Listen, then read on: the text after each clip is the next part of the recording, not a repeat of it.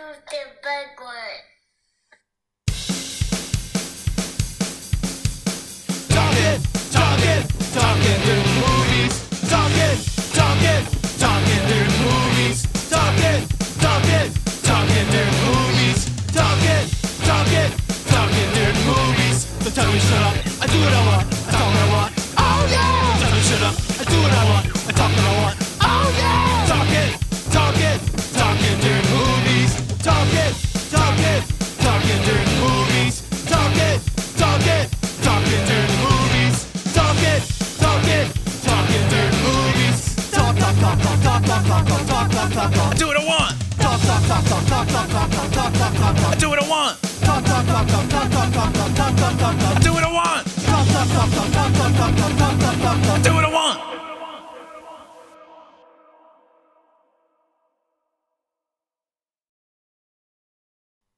Bada boom, bada bing, party people. It is a Friday, but that does not matter. The conversations do not stop. And man, am I excited for today. This is going to be so much fun. You know, just in the pre-conversation, I'm getting excited because it's like there's nothing off limits. We're going to talk about it all. We're going to have a lot of fun. And we're going to talk over one of her favorite movies. Ladies and gentlemen, my new friend, Corby, how are you? I am fabulous. The last name is Mitleid, if you are going to, because I wasn't sure if it was Mitleid or Mitleid. Everyone gets it wrong the first time. I wasn't going to get it wrong. I was just going to go with the one name I knew. That's fine too. How the heck are you, fella? I'm doing great. I'm absolutely fantastic. So for people, tell people a little bit about yourself, your background, where they can find you, what social media is the best, all that stuff. Okay. It's what I call the 30-second elevator speech. I've been reading since I was 18. I'm 65. It's my full-time job. When we were allowed to travel, it was 45 weekends a year, coast to coast and into Canada. Mm-hmm. I am your straight no chaser reader. There is no fluffy bunny at my table. It's here are your opportunities and how to grab them. Here's the tough stuff. Here's how to get through it or around it. Here's your toolbox. Go rock and roll. What do? Tarot, which is your everyday tour bus. House, car, job, kids. Okay, God, you put me there. Now what? I'm a past life specialist. Yes, I talk to spirit guides and angels. Yes, I'm a medium, but I am not dial-a-dead. If Aunt Ruby is on a field trip, she will not be by the phone.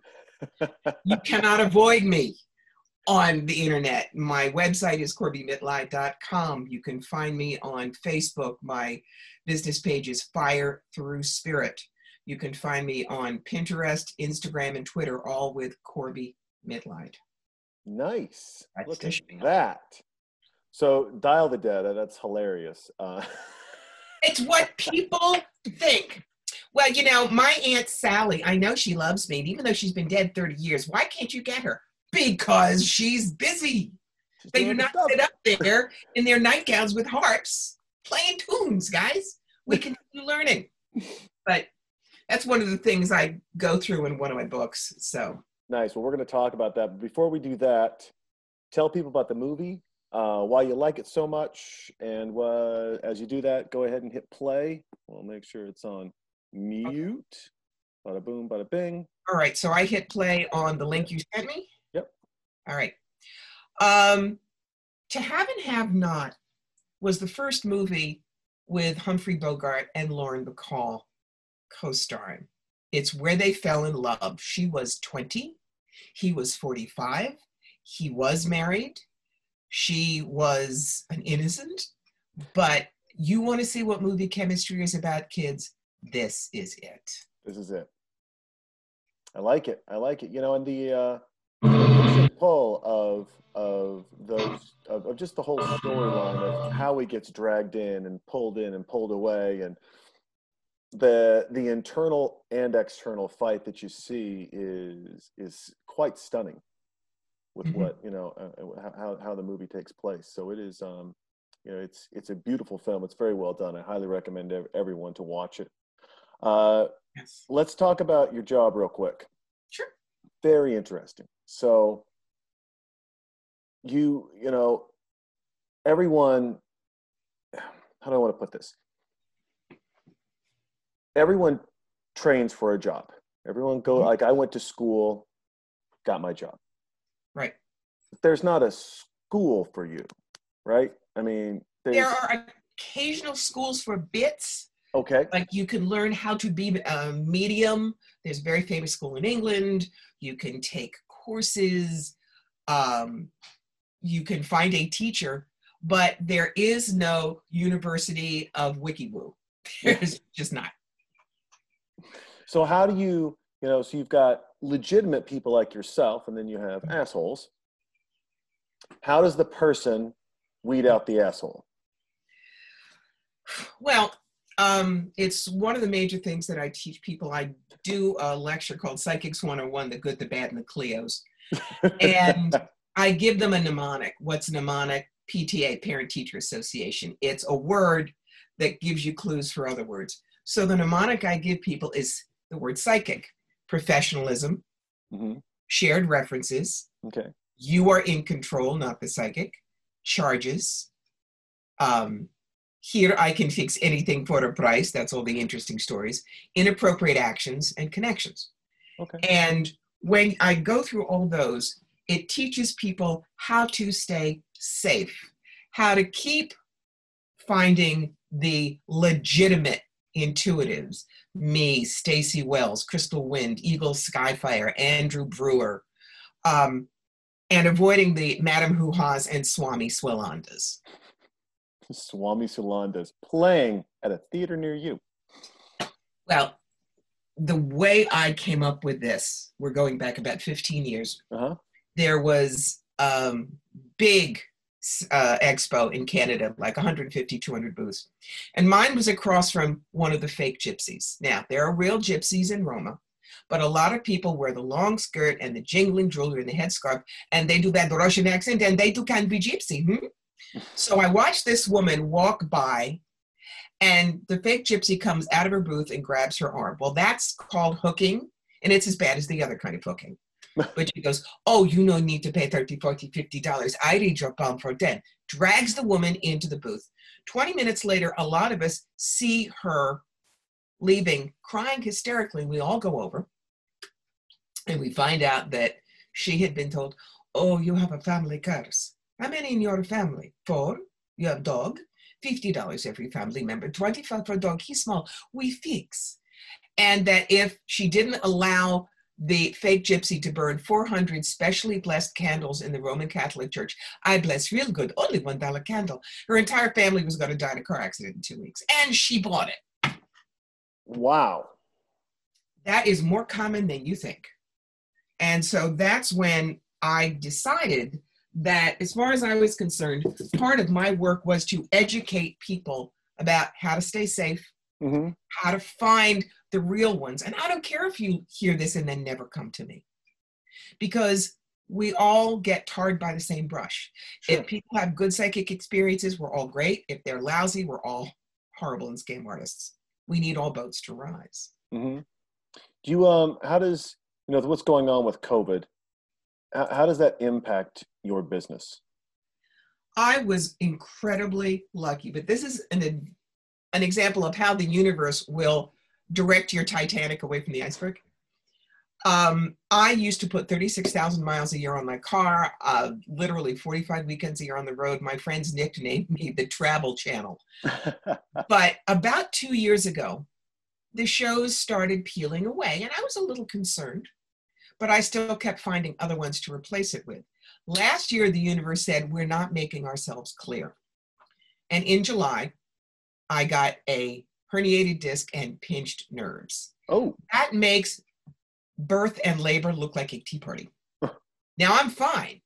It took months, but the doctors also said, you are now off the road. You cannot take 8-10 hours in the car straight, and you can't do the load in and the load out.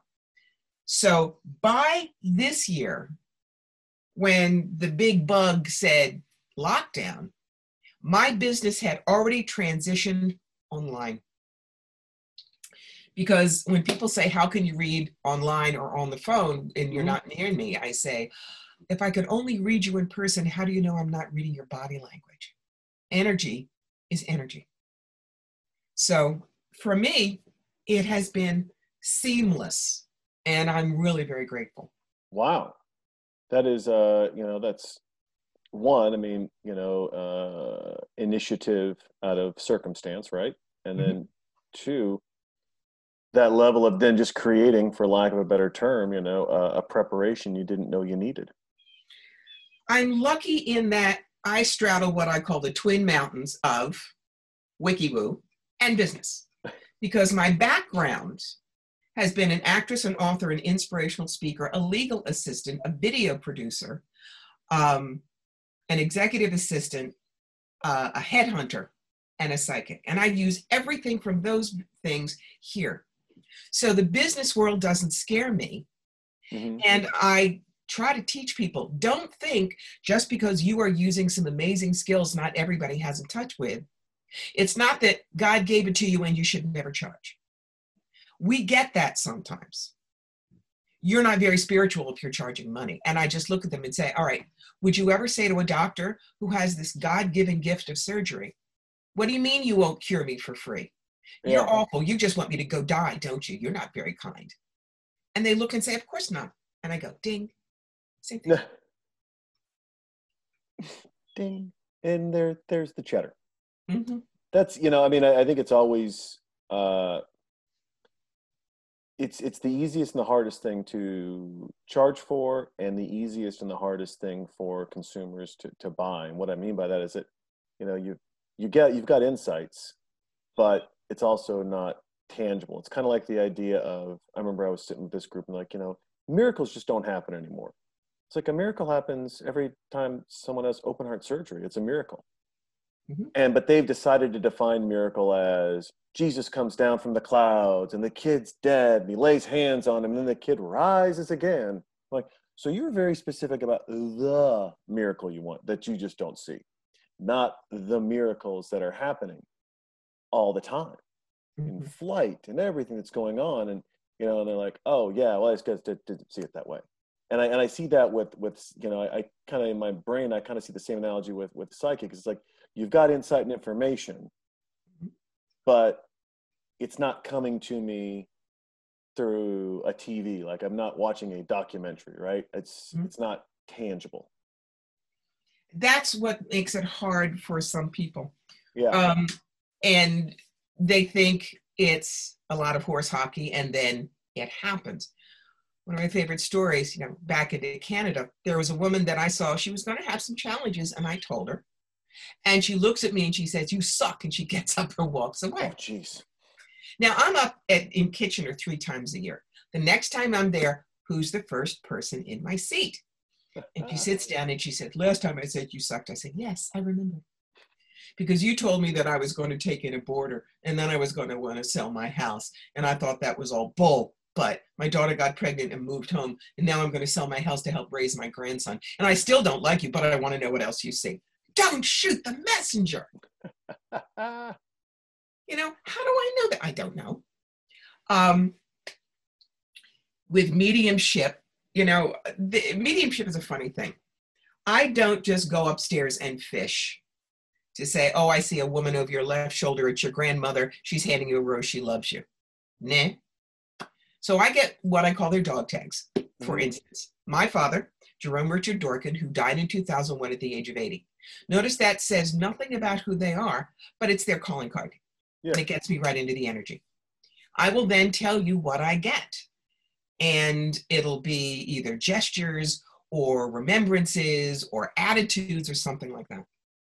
But because I don't censor, I never do it in a big gallery setting like John Holland or James Van Praagh, because some of that stuff is intensely private.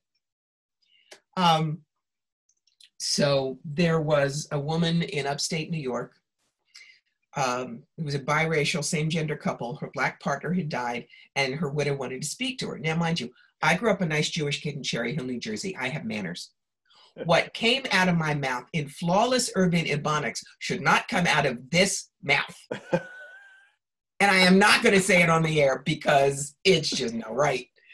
But I'm sitting there going, oh! And the woman in front of me is laughing and nodding because that's how her partner walked into their house every time she came back from a business trip. Wow. That's a lot more valuable than it's a rose and she loves you. Absolutely. But you have to care about your client enough to know when you're going to pass up the glitter and the stardom to give them their information in a private, safe setting. Not all intuitives will do that. Mm-hmm. Do you, what's it like when that's happening?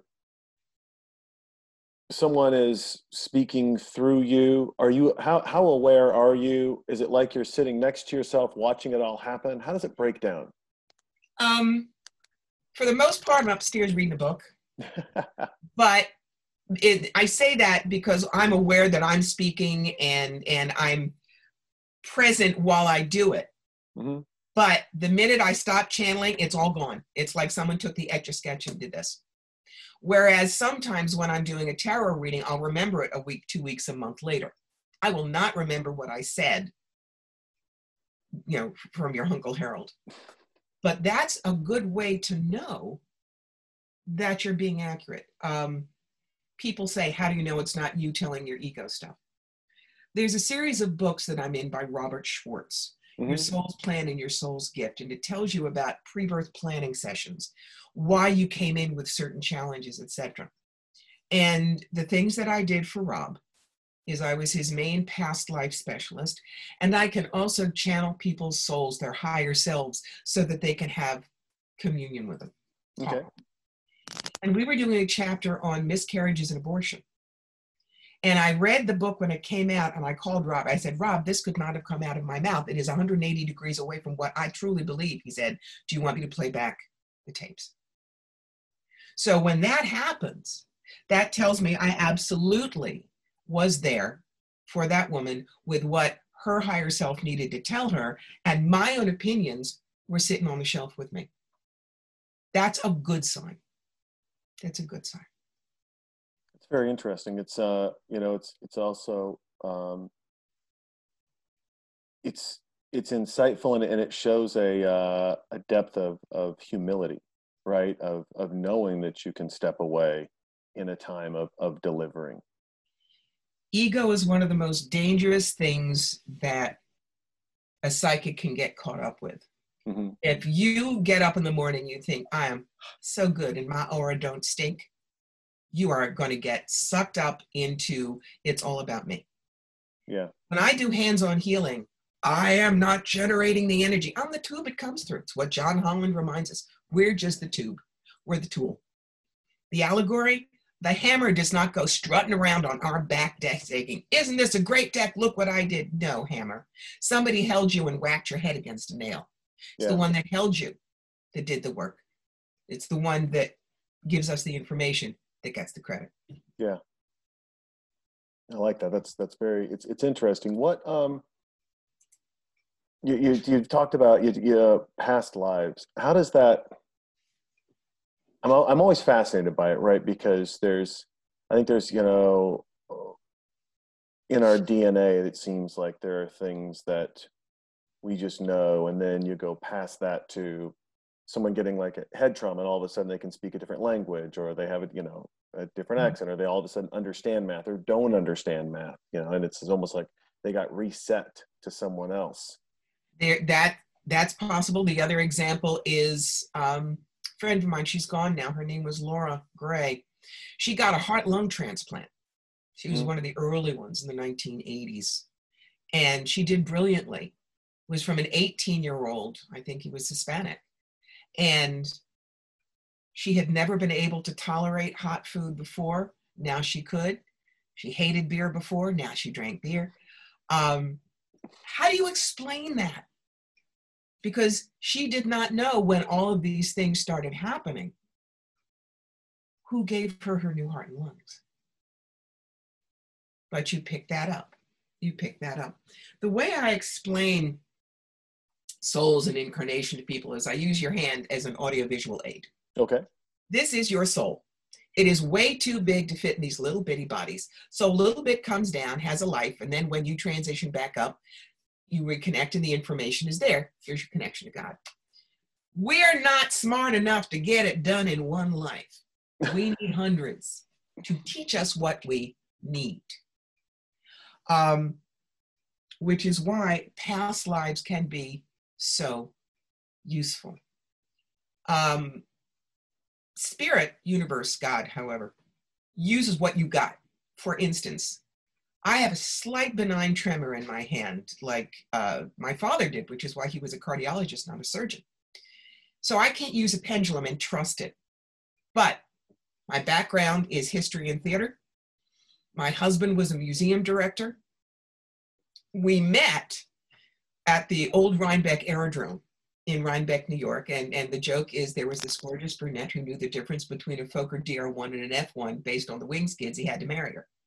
So Spirit knows that I know history and I know how to tell stories.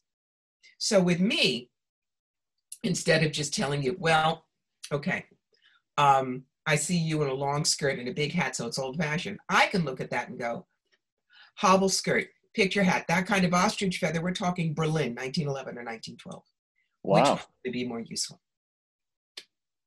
So the easy story that I had, Rob and I were lecturing at Lilydale, which is one of the most famous spiritualist communities in the world. It's in Western New York. And a woman raises her hand and she has her hair butch short. She says, why am I always terrified when I get wet hair in my face? I literally can't breathe. And I say, give me a minute. And I go upstairs and I, about 5 seconds later, come back and say, okay, you have a 5-syllable answer, Lusitania. In 1915, you were one of the passengers on the boat. It got torpedoed by the Germans. And when it was going down, you went over the side.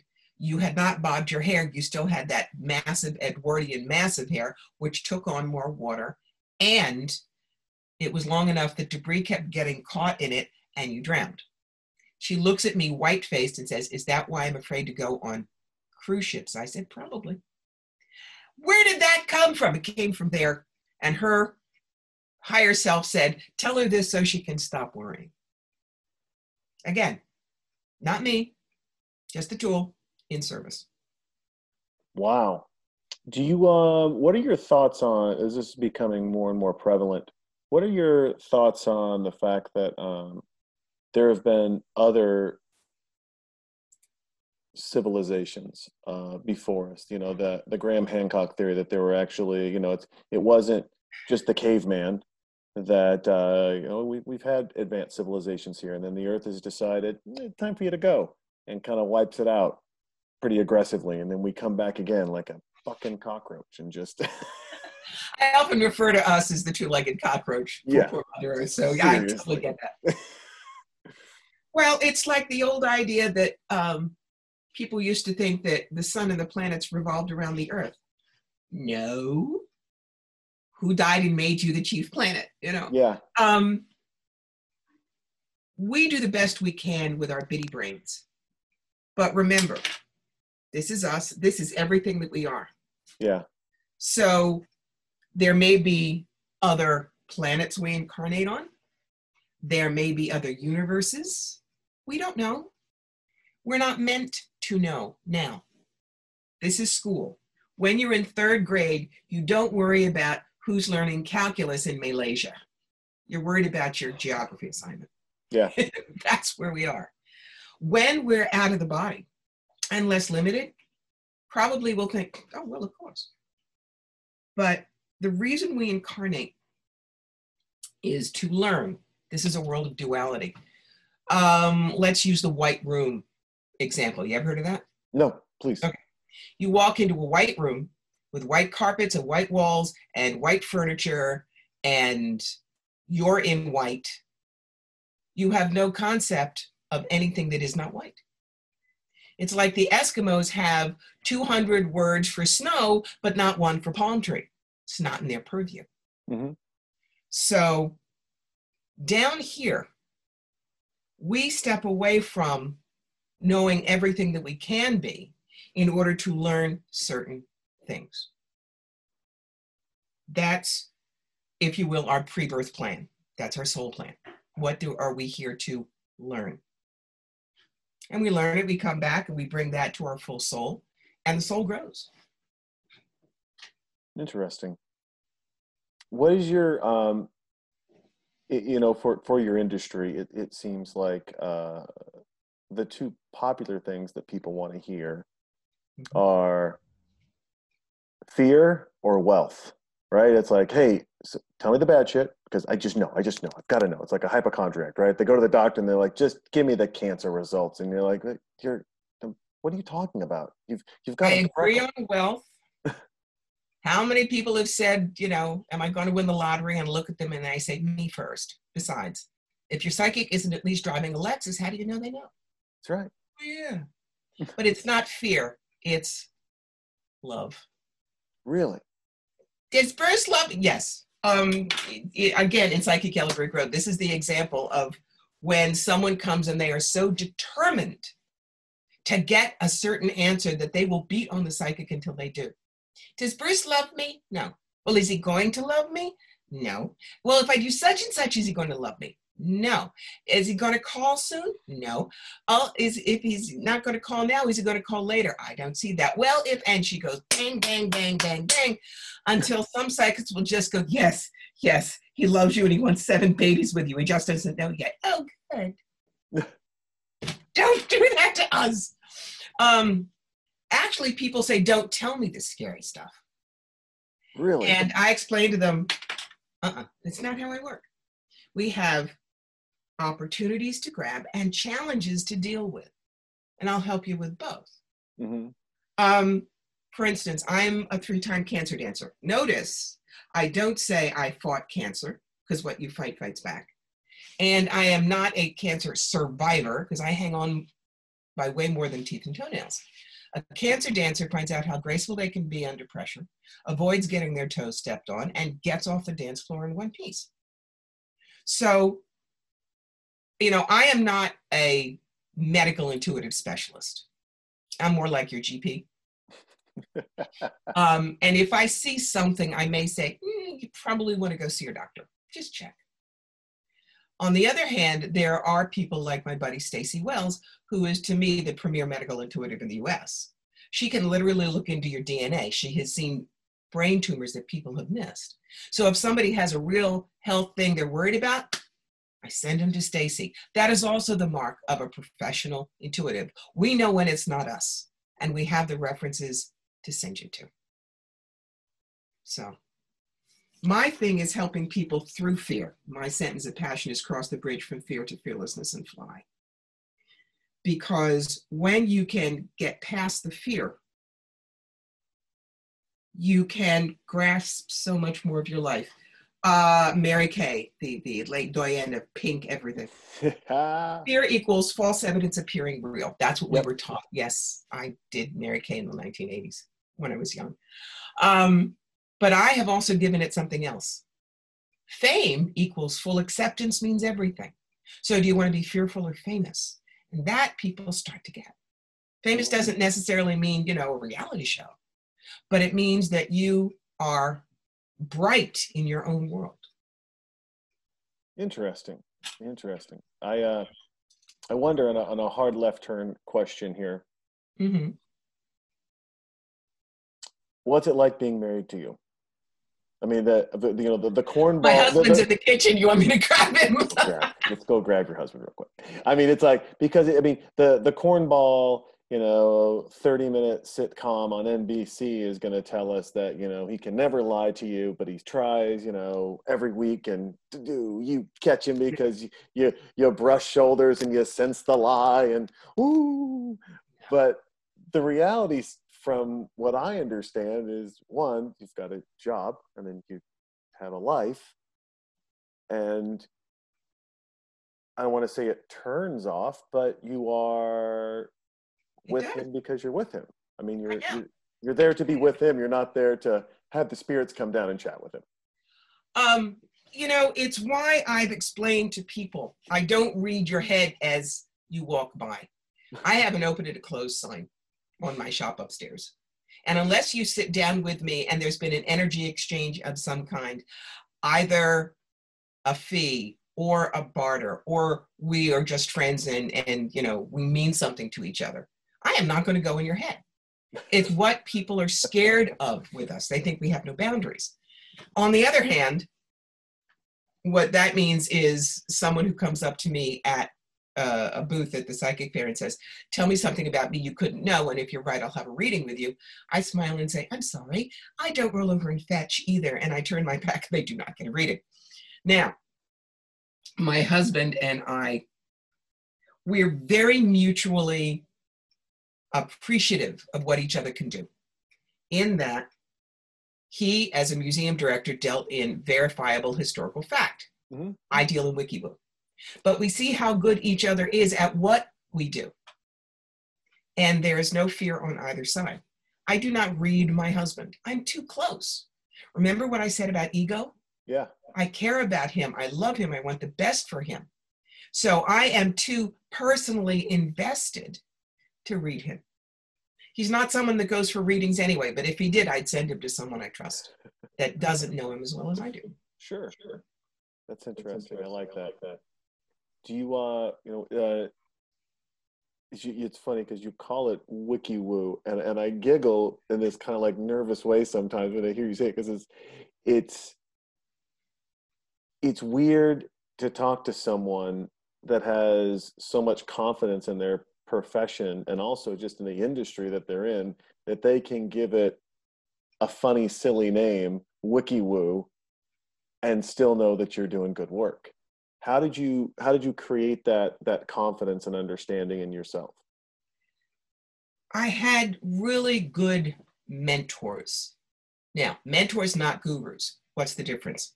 A mentor will push you a little bit further than you think you can go, kick you out of the nest before you think you're ready, and sit in the audience and applaud you when you get an award for being better at what they do than they are. Perfect example is head of the Yale drama department in the audience when Meryl Streep gets an Oscar, because that's where she went to school. Mm-hmm. So the people that I have worked with have always been, it's not about you, it's the client. Mm-hmm. Be a little skeptical. Don't assume you're always right. I mean, one of the things I tell my clients is even the best of us are only 85% accurate. The only one 100% accurate is God, and he doesn't have a booth here this weekend. Busy. The key is this. I take my work very seriously. Me, not at all. Me, not at all. That way the ego stays in check. Mm-hmm. That way there is always gratitude for what I can do without self-abasement. Oh, we're not worthy. No, I am worthy because I've worked hard at this. And when you've been doing it for almost 50 years the way I have, you're going to get good. It's like going to the gym every day. You can lift a 100-pound barbell where somebody else couldn't lift 5. Sure. But, in 1973, when I started to read, I was a senior in high school working part-time at Spencer Gifts. And that was the year Live and Let Die came out with Jane Seymour as Solitaire, and I bought the James Bond 007 Pterodactyl. I mean, all of us, we were hippies. We had the elephant bell-bottoms and the fringe jackets and the pterodactyls. 5 years later, everybody else started moving to roller skates and disco balls, but I loved the cards. I kept looking and playing with them. I read for 20 years, practicing keeping my ego out of the way so I'd be a clear mirror. That's why in 1994, Spirit said, hello, greetings, here's your draft notice, you're working for us. And all of a sudden I could do hands-on healing and talk to dead people with no training. I kept doing it on the side while I was still maintaining a normal job. But my husband and I watched the towers burn on 9/11. And I said, honey, I'm going to need to do this work full time. People will need to know their other answers. And he said, I believe in you, go do it. So for a year, I still worked for an executive recruiting firm with a boss that threw files at my head when she didn't like what I told her, and did the WikiWoo work evenings and weekends. Once I was sure I could make a living at it, I went in, figuratively peed on her desk and left, and I've never looked back. But I wasn't this solid when I first started. It's a matter of anybody. You can get, you can be a pipe fitter, you can join the union, and you're a rookie. And then 25 years later, there's nobody that can touch you because that's what you have done. So it doesn't mean that I'm terribly special. It just means I've been working at my craft for a long time. And because I have theater training, I was a theater major at Brown, acted off Broadway, I've done voiceovers. For me, relaxing into who I am, even on camera, is second nature. That's an odd combination that not everybody has. Yeah. So It's you've brought up tarot cards a couple times. Mhm. For the uneducated, that'd be me, and probably me alone. What are they? How do they work? okay. Before we do that, I'm going to say, take a look. And if you go onto the screen, you will now see, at this point, she was 19 years old, Lauren Bacall, just capturing both Bogart and the screen. I mean, she's a stunning woman. Yes. And there's for 20, there is a level of confidence there that is that's pretty amazing. I think that in the 1940s, especially since this was during the war, it was really necessary. People grew up faster. If people are into music at the time, that's Hoagy Carmichael, who was a very famous pianist and writer. And it just, you didn't have the luxury of being coddled the way at least my generation did in the 60s and the 70s. Kids now, they are not coddled. People worry about being helicopter parents. We never had to face climate crisis, pandemic like this. The United States had never been attacked on its own soil. Now it has. In the 1940s, we were pretty much all together. Now the United States is as divided as it was for the Civil War. So you grew up faster. You just did. Do you really think we're that divided as we are? I mean, I wonder how much media, social media and regular media exasperates the squeaky wheel versus how much we are still very, very close. We are divided, unfortunately. Social media doesn't help. There's a movie out called The Social Dilemma that explains it. But I am a Democrat.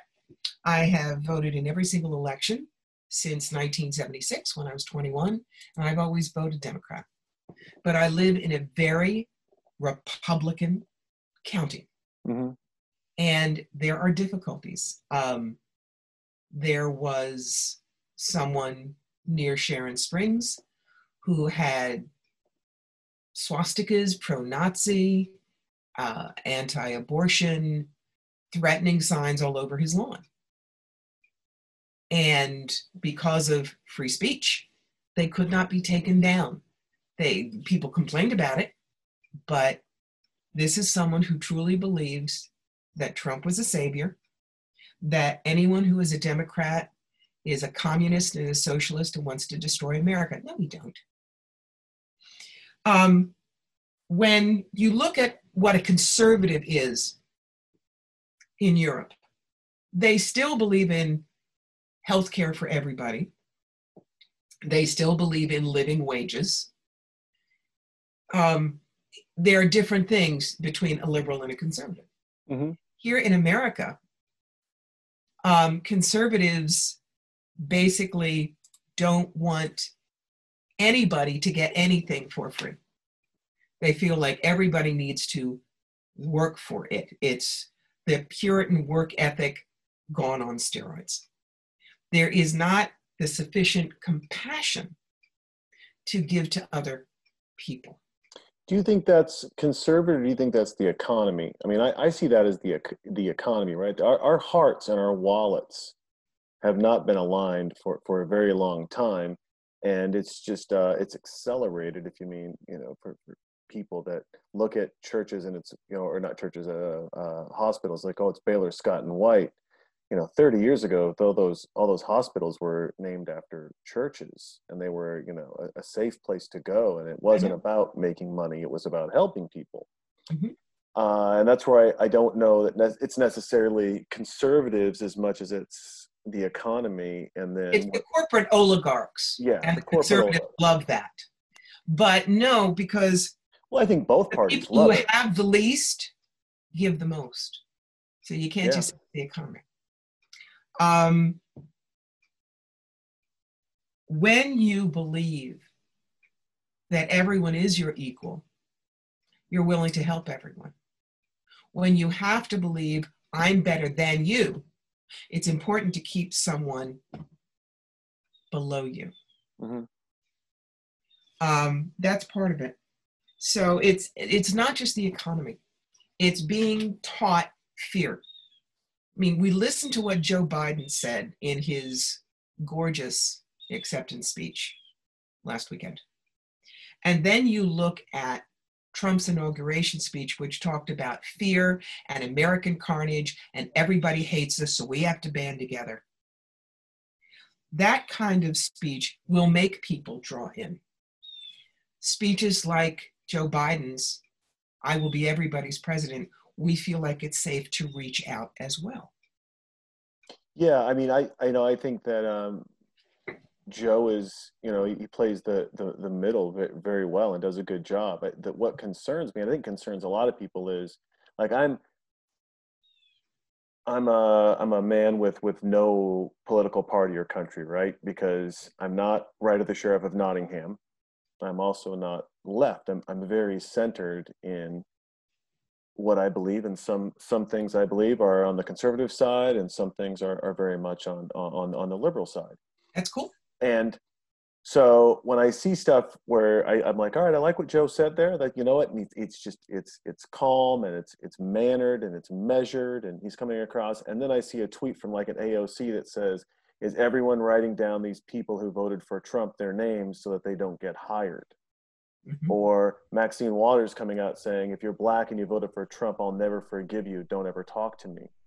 And I'm like, wait, extremism is extremism. Yeah. On either side. On either side. Saying, if you're a Democrat, you're perfect. Oh no, that's not what I'm saying either. And I'm just saying that it's, and I think that I'm bringing it up because I think it's going to be a hard task for Joe to bring us together, because he'll say those things and he actually does a very good job saying them, and you feel good. I mean, almost like when Reagan would say stuff, you would feel good because he had this delivery, and it wasn't an arrogant delivery. It was a calm, hey, I'm in control. Let's just go right over here. And you're like, okay, yeah, that actually sounds really safe now. And I wonder, is he going back and going, hey, you guys, enough, stop. All right, we're trying to get this thing. We're trying to build people together. And every time we get close, you little assholes get on your keyboards and it falls back apart. The way I explain it, back in 1964, when Goldwater got walloped by LBJ, Mm-hmm. That's when the Republicans started to move to what they're doing now. And it took them 36 years to get a lock, which they did when the Supreme Court said, stop the counting, Bush is president. And since then, they have done their best to control their power. I mean, you take someone like Mitch McConnell, who told Obama when he first came into office, you're not going to get anything passed, and it's my bounden duty to make you a one-term president. Okay? There have been some good Republicans. I may not agree with everything, but they're good and honorable people. John McCain. He used to go hammer and tongs with Joe Biden, but they would be able to compromise, and they'd go have dinner with each other afterwards. It's the, everything that is on the other side is evil. We have to go away from. Yeah. We do. And while I respect AOC for a lot of wonderful, bright, incandescent ideas she has, I believe that what it was told is an election doesn't mean marriage. It's a bus schedule. If you want to get from here to here, and this guy is only going to get you from here to here, well, at least you're here. Mm-hmm. Work it from there. We've got to learn to compromise with each other. If not, mankind is dead in 100 years. Yeah, I couldn't agree with you more. I think that there is you know, I think we need to brush up on our political system. You know, I think there are some bright shining lights in there. I think there's a lot of dead bulbs in there too, and a lot of people that, I mean, I don't care if the guy's Republican or Democrat. I have no idea. But there was a senator from Georgia, and he was on the House Means Committee, Mhm. and the military was talking about how they're on an island, and they want to move the base from one side of the island to the other, so it's closer to the town. Yeah. And the senator raises his hand. He goes, "I have a question." The guy goes, "Yes, sir." He goes, "Are you not concerned that if you put all the weight of your military base on one side of the island that's the same side as the town, that the island will tip into the ocean?" True story. And this general, I mean, you can see he's reaching for his pistol. Yeah. He's like, "Let me just shoot. Like, I'm keeping this guy alive. Like, I'm defending this country for this." Look, it's like the idea of injecting ourselves with bleach and windmills cause cancer. Yeah, You know, you just it's have to. you know, I was talking to a friend of mine. I go, "I love the idea of not having to you know, mine the earth for fossil fuels." Mhm. However, Gavin Newsom, sir, you can't go a summer without rolling blackouts. And you want to have all electric cars? Where are they going to plug in? What's going to have you fixed? There's no plan to fix your electrical grid, but there's a plan to go electric. It's you. I mean, you got to grab some of these people by the hair and go, "Hey, folks, bigger picture, You dummies." need, you need to go A to B to C to D. You can't go A to Z to Green to Paris. It's not going to work. It's not going to work at all, you know. And where are they getting the, you know, the stuff to make the batteries? I find it terribly disenfranchising when I see someone going, "I am freeing the earth with my Tesla," and I'm like, "You are promoting slavery, and when that battery goes bad, it's really bad."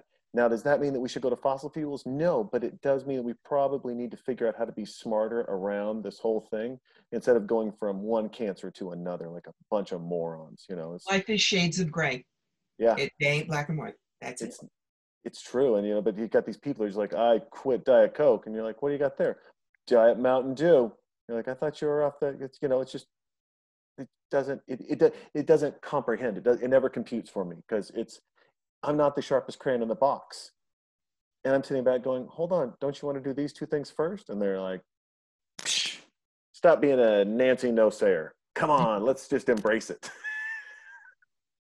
It's a good way to be like Wile E. Coyote, who goes all the way across, realizes, oops, there's no bridge. Boom. Yeah.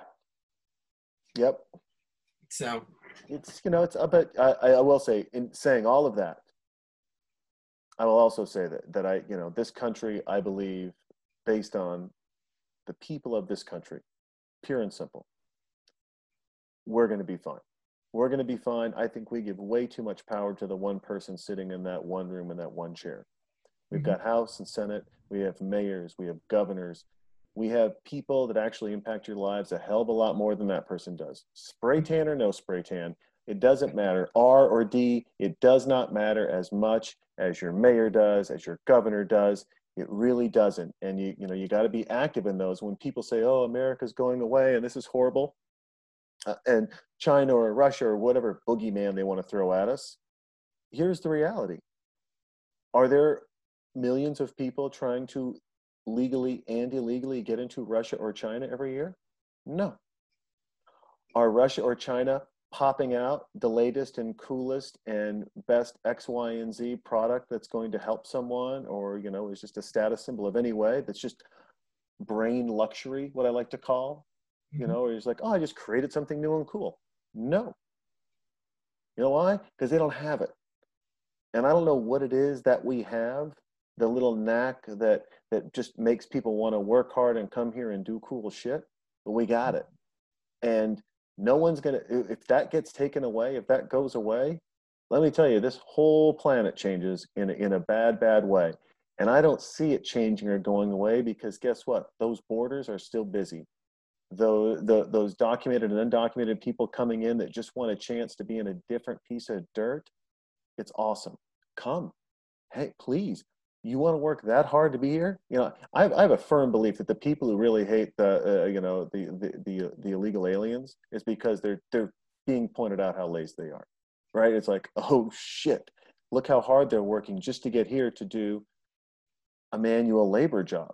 Yeah. What that now? Obviously, I want them to go through the proper channels because you're set up better. I mean, you're actually more protected. It has less to do with open borders and more to do with protecting the person and making sure that they are given the rights and justice that all of us have and that they should that they deserve coming in here 100%.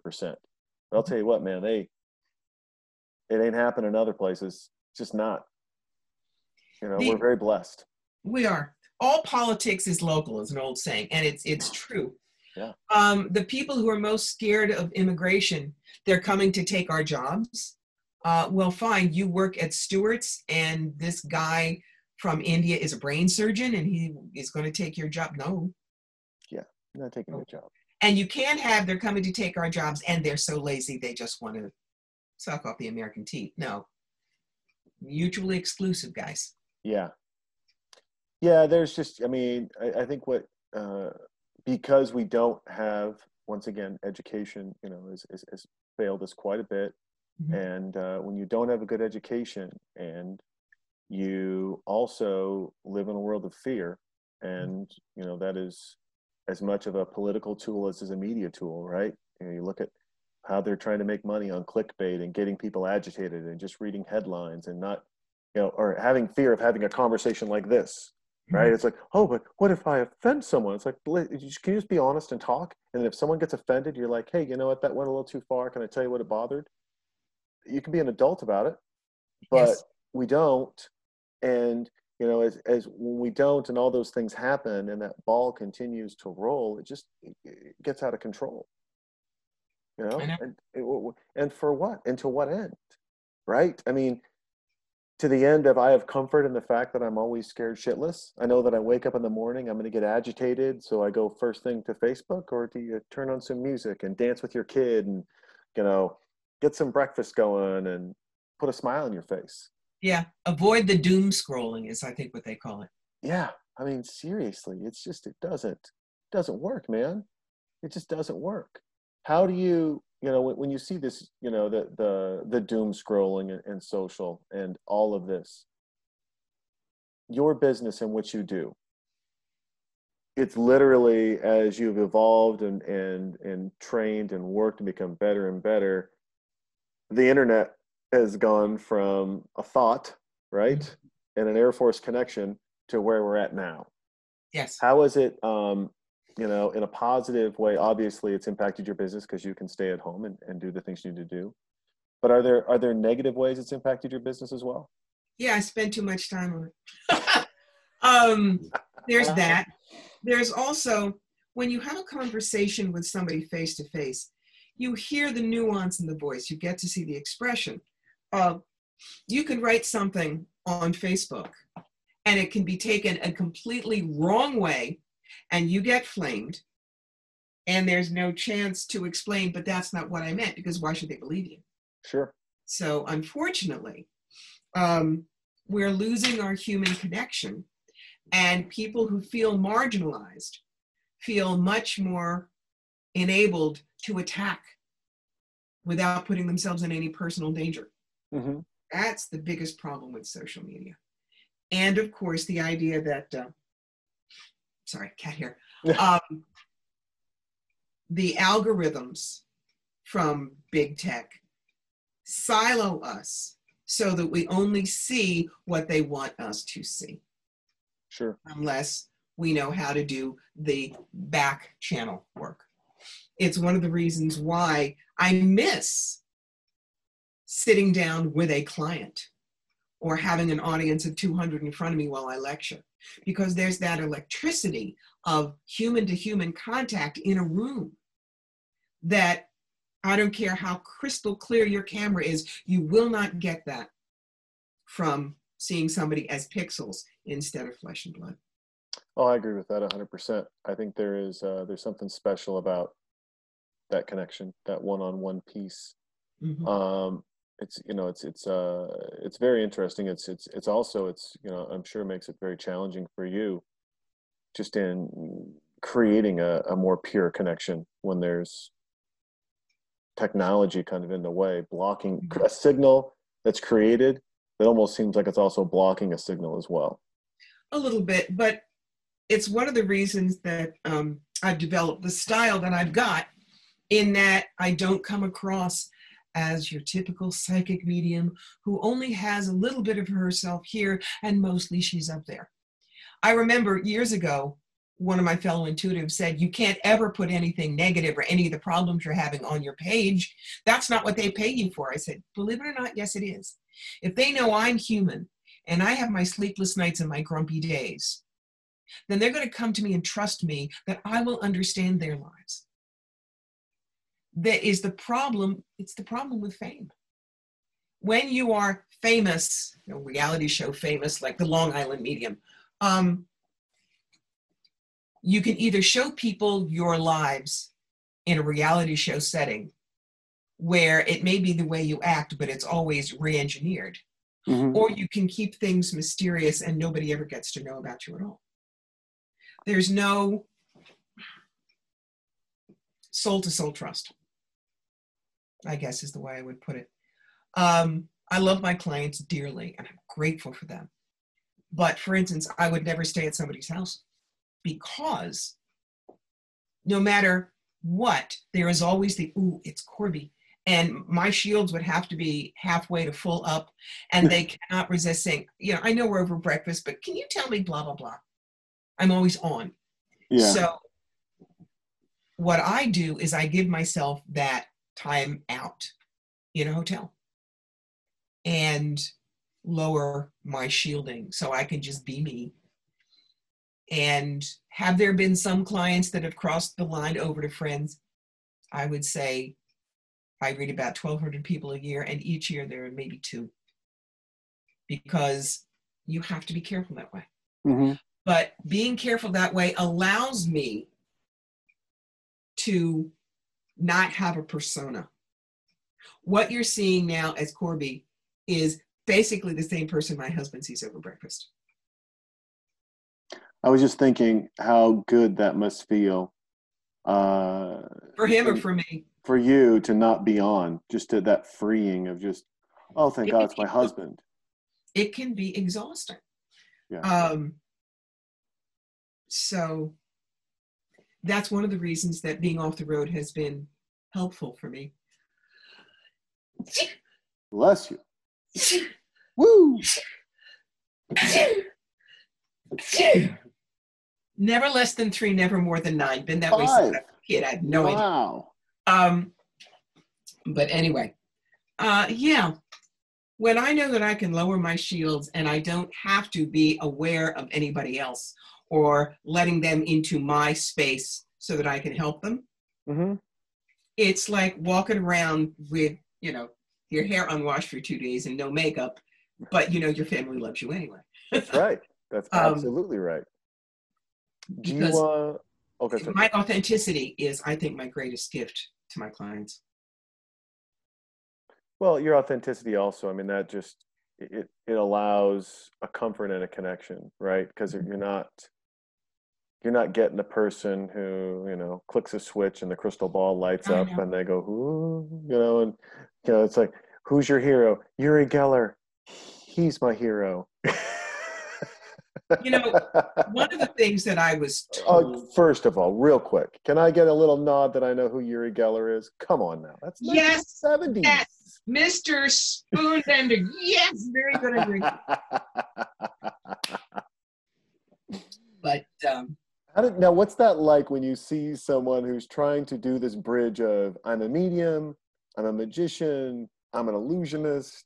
It's like, do you want to grab them and go, hey, pick a lane, but don't come into my lane? It's none of my freaking business. Not my circus, not my monkeys.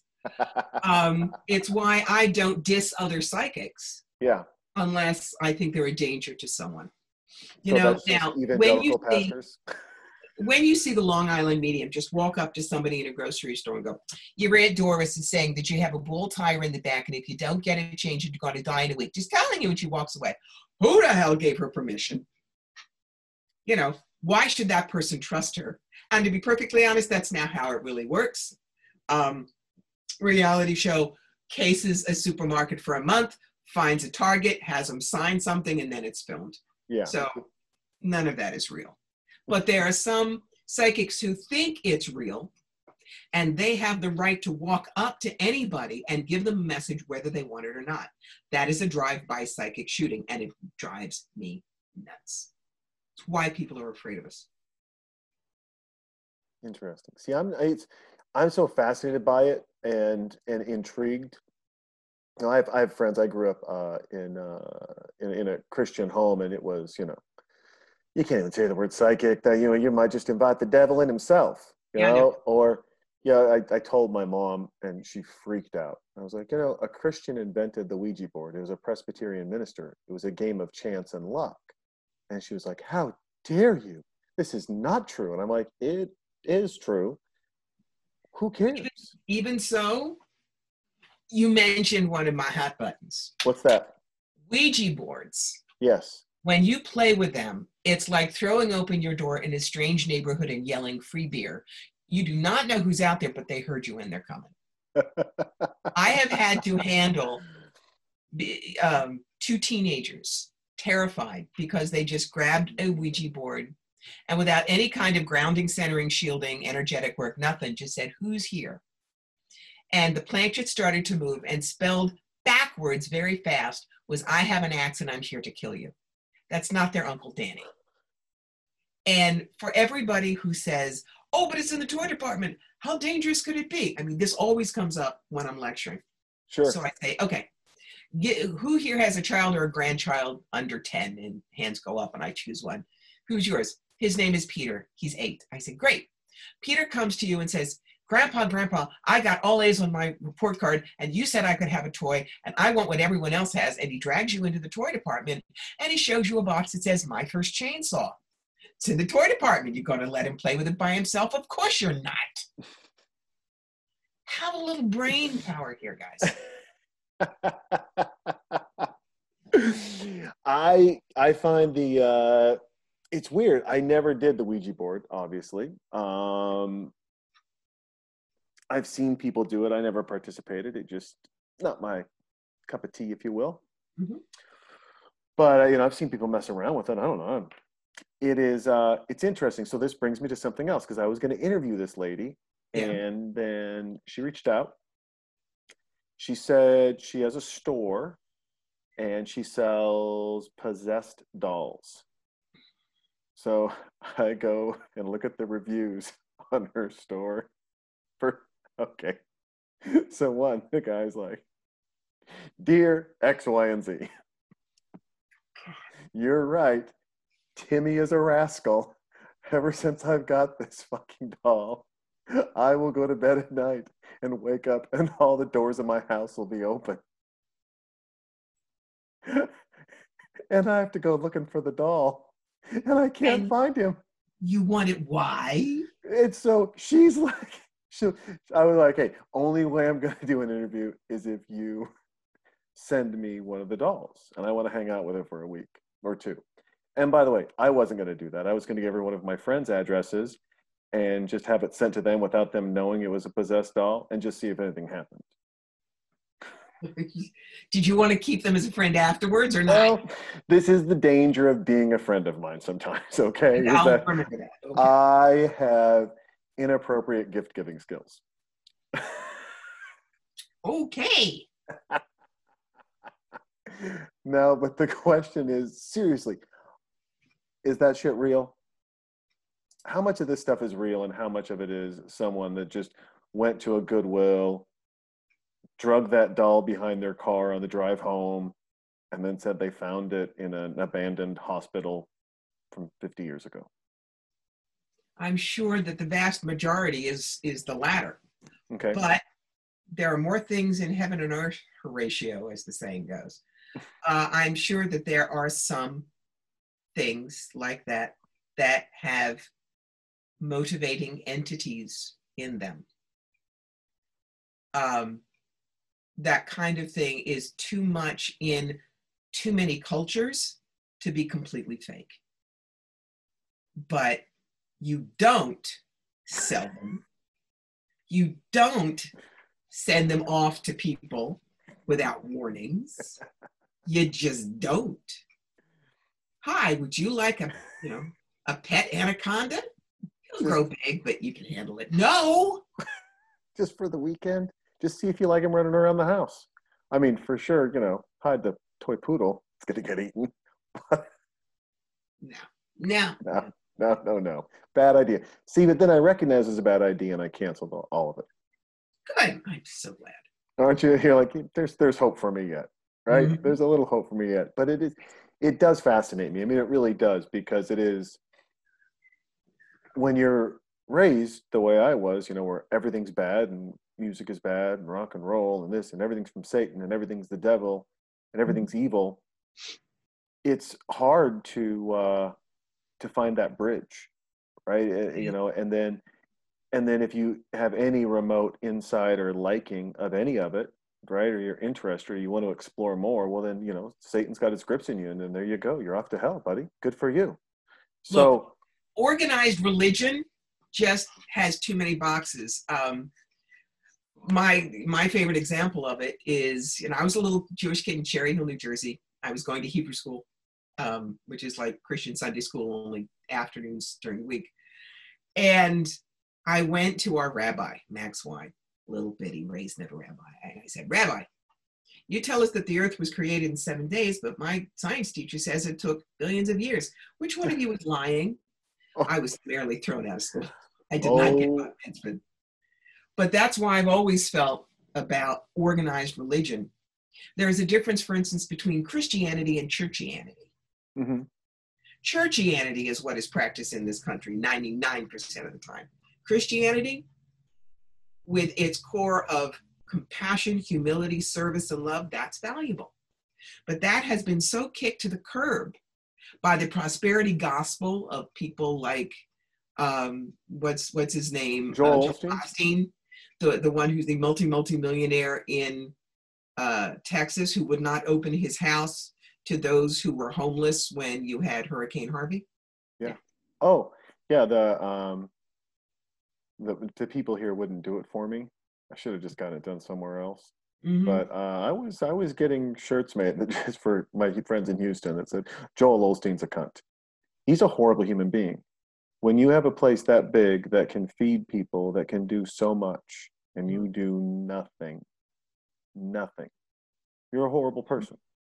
You just are. And it's not like we're asking you to do something special. What are you asking you to do?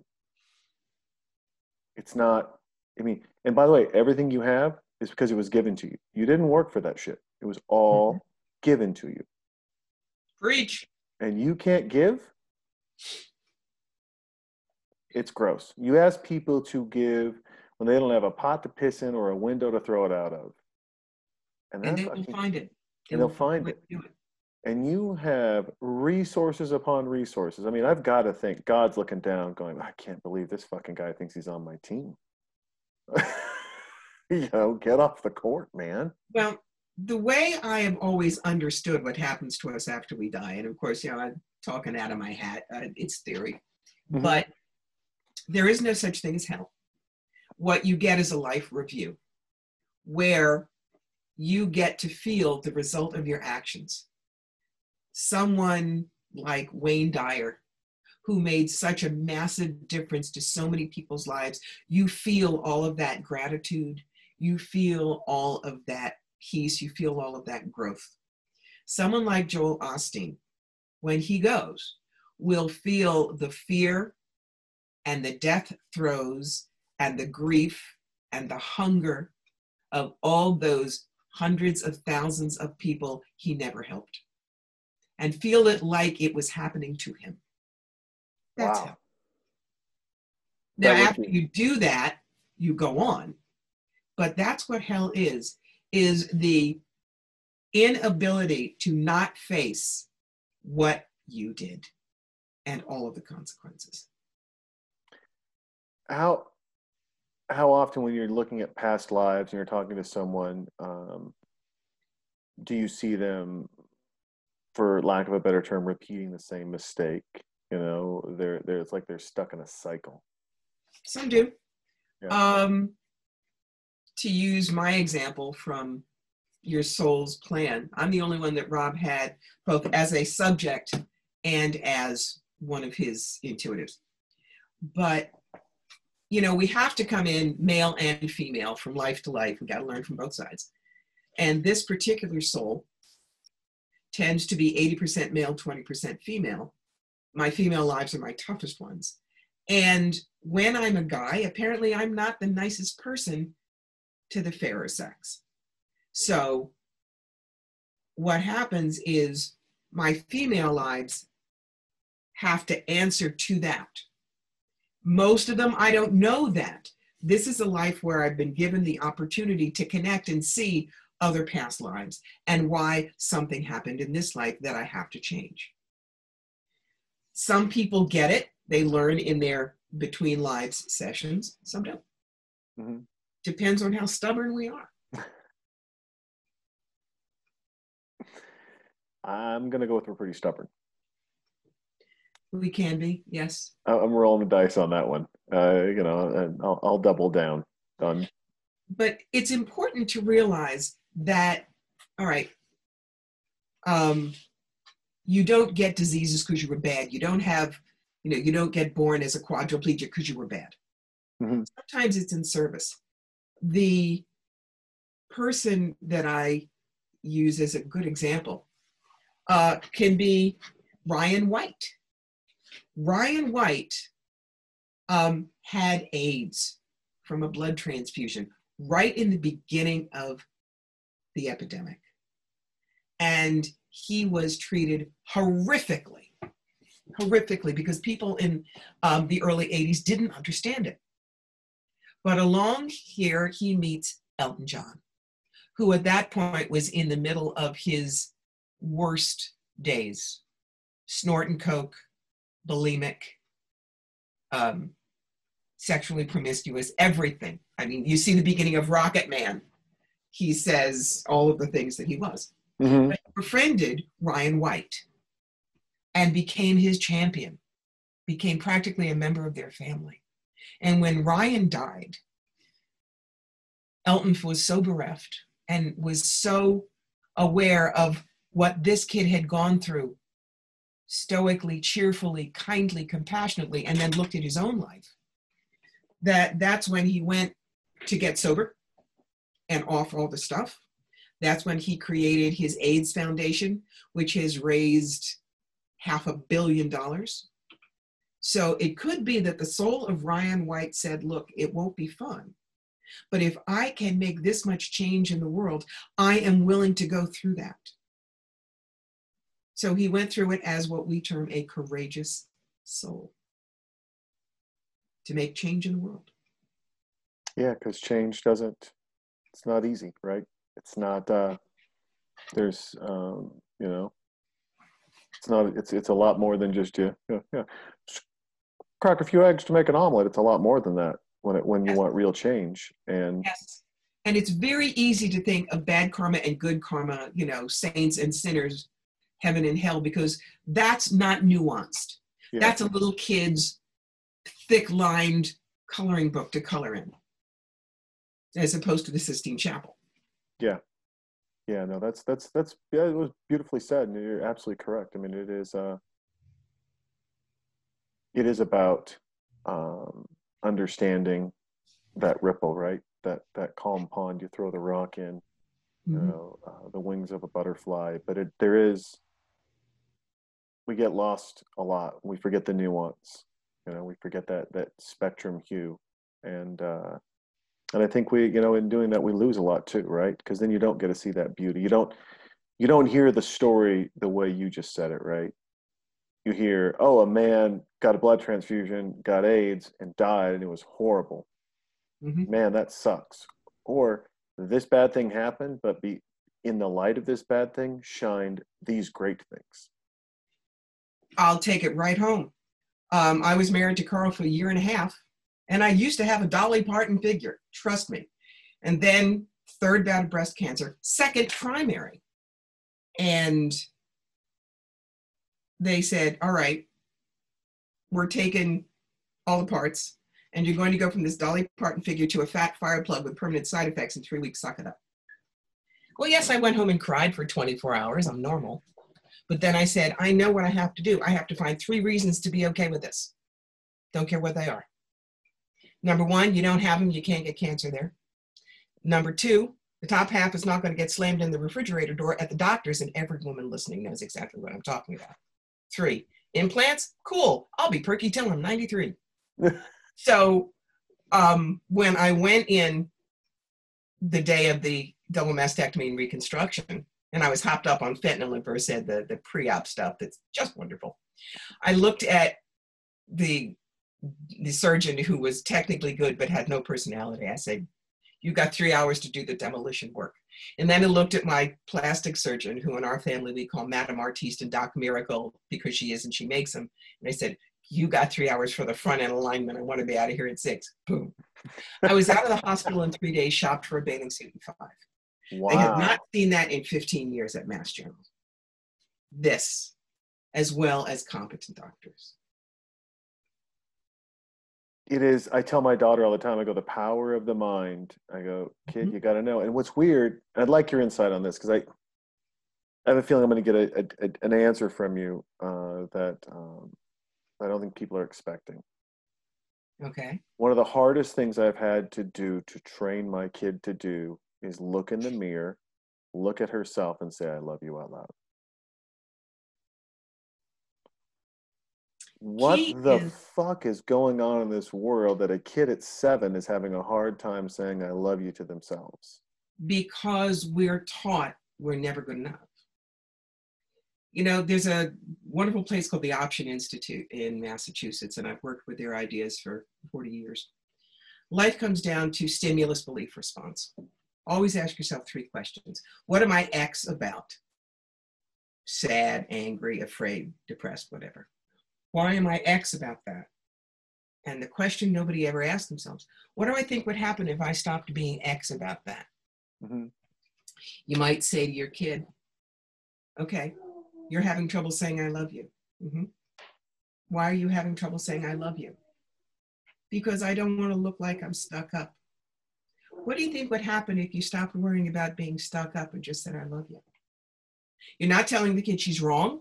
You're not saying you're not strong. You're just asking her to look at the other side of things. Mm-hmm. It's, you know, I chose not to have kids and I've never regretted it, but that means I'm just the biggest kid in the room. So I understand them a little bit. And when parents come to me about their kids and they're not listening and blah, blah, blah, I ask them to give me an idea of how they work together. And it's always the kid makes a statement and the parent immediately denigrates, corrects, et cetera, et cetera. So I say, okay, John comes home and he throws his books down. You don't like it. You say, what's the matter? School sucked today. You don't say, that's not an added blah. You say, why did school suck today? Oh, girl I liked made fun of me in the cafeteria and everybody laughed. Okay, how do you feel about that? Really mad. What do you think would happen if you stopped being mad about that? Ding. I guess it wouldn't bother me. How does that make you feel? Good. So what do you want to do? Notice you have allowed your child to figure out his own emotions and learn how to reimagine them rather than hammering on him so he feels like nobody ever listens to me. That is, questions are magic. Yeah, that is one of the things. I love the conversation, and I forget who I took this idea from, but you know, the relationship my daughter has with me, that's the only one, you know, with her and me and her and her mom, right? It's the only one she didn't choose. Mm-hmm. So if she didn't choose it, you know, I ask her, how am I doing? How are things going? How's dad doing? What can I do better? You know, and give her that freedom to express herself. And then, you know, you get so many pieces of wisdom and gold. You know, it's funny because she always likes coming into our bedroom and snuggling up. And, you know, we're trying to get her to sleep in her own bed more and stuff. And now at night she'll go sleep in her own bed and like, hey, got a spot. You guys just need a snuggle. If anyone needs a snuggle, come right into my room. And it's the coolest thing because it's not, she's in her mind, she's flipped it, right? She knows she can't come sleep in our bed anymore, but she's taken this approach of, hey, if you need a snuggle, I'm right over here and I'm ready, you know. And it's a very cute response to something that you know, a lot of people struggle with, you know, parents struggle with. But to your point, we did. I mean, we talked to her, we let her navigate her emotions. Why are you feeling that way? What's going on? You know, it's not she did something bad. It's like, you did something bad, you were punished. It's like, hey, why did you think that was okay to say it that way? Or what's going on? What made you feel? And you go down the road and that is, I mean, don't get me wrong, there's a punishment, but the self-discovery that gets her there Mm-hmm. means that it's not repeated as much. Which is, It's when parents think they always have to be right that there's trouble. yeah. Oh yeah, 100%. 100%. What get with the holidays coming up? Mhm. What are your traditions? What do you like to do? Hard left turn here. What do you like to do for the Thanksgiving? You know, the Turkey Day. Are you a big family person? Is it just you and the hubby? What do you got going on? It used to be when I was a kid, it was the holiday. And the relations would come up from Norfolk, Virginia, and we were in South Jersey at that point, and it was massive. And it would always be the same menu. And it was very funny. My mother was such a perfectionist. She would put little pieces of paper in each of the serving dishes so that she remembered what goes where. And there was one Thanksgiving where my Uncle Arnold takes the last of the green beans and says, oh, is that what they were? She had forgotten to take the little thing that said green beans out, and she was mortified. These days, since, you know, we don't have kids and my relations are spread out, it's usually just us. Last year, we were invited to Thanksgiving with our friends who run a pastured organic farm down the road, which was lovely. Oh, cool. We'll do a Thanksgiving basket through Catholic Charities for other people. And for Christmas, again, no family, so there's no point to it, but we do put up greens in the house. And I do make sure that people I work with, you know, postman, cleaning lady, whatever, they get something from us as a thank you. nice. Chinese food? No, usually something that I bet, honey, I can cook. They Yeah. get stuff. For me and Carl and I, the three holidays that are most important to us every year are New Year's Eve, Okay. our anniversary, and Valentine's Day. Birthdays Nice. don't matter, and everybody else's holidays don't matter. But What's New Year's Eve? Why is that one so special? because we know we're lucky enough to have somebody to smooch at midnight. And we have always gone to our absolute favorite restaurant, which is in Sharon Springs. It's called the American Hotel. And it's run by the mayor of Sharon Springs and his husband, Doug Plummer and Garth Roberts. It's lovely. And we're like family there. It's just enough elegant. The food is always superb. Mm-hmm. And that's the kind of tradition that we like. And we always go there for Valentine's Day, and we always go there for our anniversary. But they are selling it, so we just don't know what we're going to do once the pandemic is over and we have to find someplace new. But that's, you know, life changes. But that's also kind of cool, right? You got to go on an adventure now. It is. But we know how lucky we were. Both of us were married before, not happily. And then we found each other in our mid to late 40s. We got through my cancer dance. We're now together 20 years, 18 years married, and we love each other more now than we did then. That's rare, but that's called marriage is a work in progress and always is. So we celebrate that. That's awesome. That is, and you're right. I mean, I don't think enough people say it, right? Marriage is work. It's a job. Yeah. That doesn't mean it can't be a fun job. Doesn't mean you're not going to have good times, but it does. I mean, it's. I've only been at it for 7, but The thing is to grow together. The yeah, clients that come to me and say, I want out of my marriage, we can't talk to each other, but I say, have you grown together? Are you the same person you were the day you got married? Well, of course not. Is he the same person he was when you got married? Oh, I'm sure he is. That's the difference. That's when I know it will work. Is there, are there topics or are there things when people come in that they want to know that you say no to right off? Mm-hmm. Yep. What's my purpose? Look, asking me what your purpose is like walking into a Russian lit class and saying to the professor, yeah, I know I'm supposed to read War and Peace, but you got the answers, just give them to me, it's fine. Your purpose is your vapor trail, what you leave behind in every encounter. And I've got an hour-and-a-half consult that I do on that called Your Sentence Passion. Mm-hmm. Where we look at so many things in your life. You will think it is 2 pages of disjointed questions, but we can see your patterning. My father said to me, you would be a great lawyer. Well, maybe, but I can't stand it. I can't stand lawyers. But all of the things that could have made me a good lawyer, because I knew what I wanted to do, came into play here. And I'm living my purpose, which is to help people cross the bridge from fear to fearlessness and fly. Mm-hmm. They say, I want to know when I'm going to die. For one thing, that's illegal in an awful lot of states. Really? Yes. And we don't have just one place we could leave. We have 5. You could die from a high fever at 4, a car accident at 21, a mugging at 35, cancer at 48, and a stroke at 90. And each time you come up to something, your soul says, am I done yet? Yes or no. So that's where that is.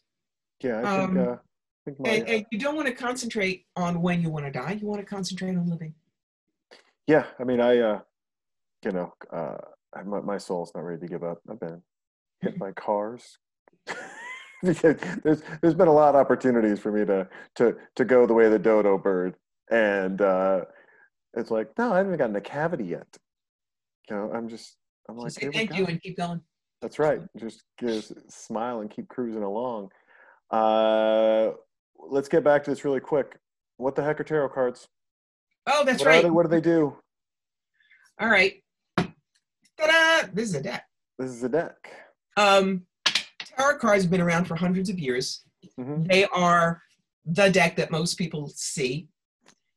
And they are archetypal images that have so much story behind them that they have certain things that have meaning. For instance, this card is a partnership card. It's about marriage. It's about unity, things like that. That's how people understand it.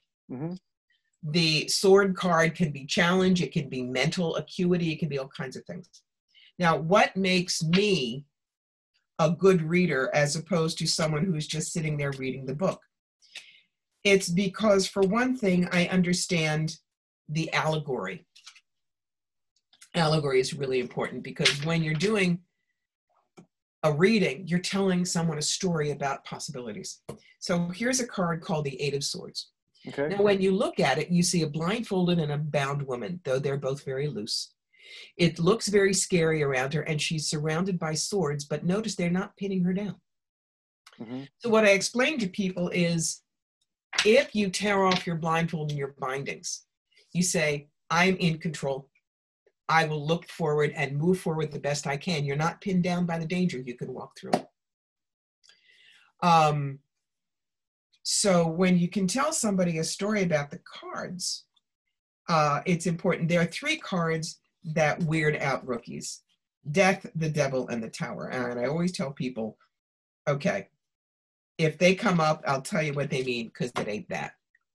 And the one that really, really scares people simply because of the way it looks is the Tower card. And I'm looking for that now. The Tower card shows people falling off a burning building, doom, gloom, and destruction. Oh yeah, if you're going to do tarot cards in a movie, you've got that one in death Yep. all the time. Those are the But two the they way- flip over, and the girl then shakes a chicken foot, and you Right. know that person's No, done. no. What I explain is, think of it like the imploding sports stadium. Yankees willing to build a new stadium, they got to blow up the old one first. So the universe is saying changes need to be made. We're going to clear the decks. If the Tower card comes up around your finances, it doesn't necessarily mean you're going to go bankrupt, but it does mean start simplifying, check your debt load, et cetera, et cetera, et cetera, so that very little has to be broken down in order to change things. Mhm. And the death card means death of an old way of life, death of what you've outgrown, death of what was never you in the first place. It is not you're going to be hit by a bus on Tuesday. So, and that's why I'm good to rookies. I don't try to scare them. I explain this to them so they can take in the messages and the observations that the cards are making. Now, there's a difference between tarot cards and all of these new oracle decks that are coming out. This is one that I love. It's got Ganesh, Okay. called Wisdom of Lord Ganesh. Now, who's Ganesh, for people who don't know? In the Hindu pantheon, he's the Lord of Obstacles, and he is beloved in India. How can I compare him here? If you go to South Philadelphia, all the little Italian-American grandmothers have the peeling statue of the Virgin Mary in the back between the tulips and the barbecue. That's Ganesh for India. Everybody's got one. And the reason that I love that deck is it's beautifully designed, but it's also very gentle. It's compassionate, as opposed to something like the Fairies Oracle, which is by Brian Froud and Jess McBrath. Brian Froud made the Puppetry in the Dark Crystal and the Labyrinth. That's a card that, this is not a gentle deck. This is one that marches inside your head, rips off the floor tiles, and gives you homework. And I only pull it out when someone is serious about wanting to make big changes. Wow. And because all of these new Oracle decks don't have so many rules and traditions behind them, they're much more fluid in how you use them. So I've got 1, 2, 3, 4, 5. I've got 7 Oracle decks plus a tarot deck that I use. And I'll pull them out and mix and match during my readings. I teach a course called Decadence, which is a course where you take that course, and at the end of 3 hours, you can read any Oracle deck you pick up within 30 seconds. Wow. Because you've gotten out of your own way and you see it as an adventure, as fun. One of the things that drives my my agent crazy, yes, I have one, is I keep telling people, you can do what I do, I'm not special, because that's truly what I believe. But in order to make it in reality shows, you have to come across as you are so very special. So, you know, we're changing how we view that. But the truth is, I'm 65. I don't know how much longer I'm going to be around. I have to tell people that they can do what I do, because the youngsters are going to have to start stepping up. I'm not going to go back on the road. I'm much more comfortable at home. It's less exhausting, which is why my latest book is You've Got the Magic, Who Needs a Genie? And it's everything that I learned on being on the road for 18 years. No, I don't have to keep those secrets. I'll pass them on. It's just how I'm wired. Is it is there a fear in, for lack of a better term, your profession or community, that there's not enough young people coming up into it? I don't think so. Okay. I don't think so. What's happening now, that it's kind of the other direction.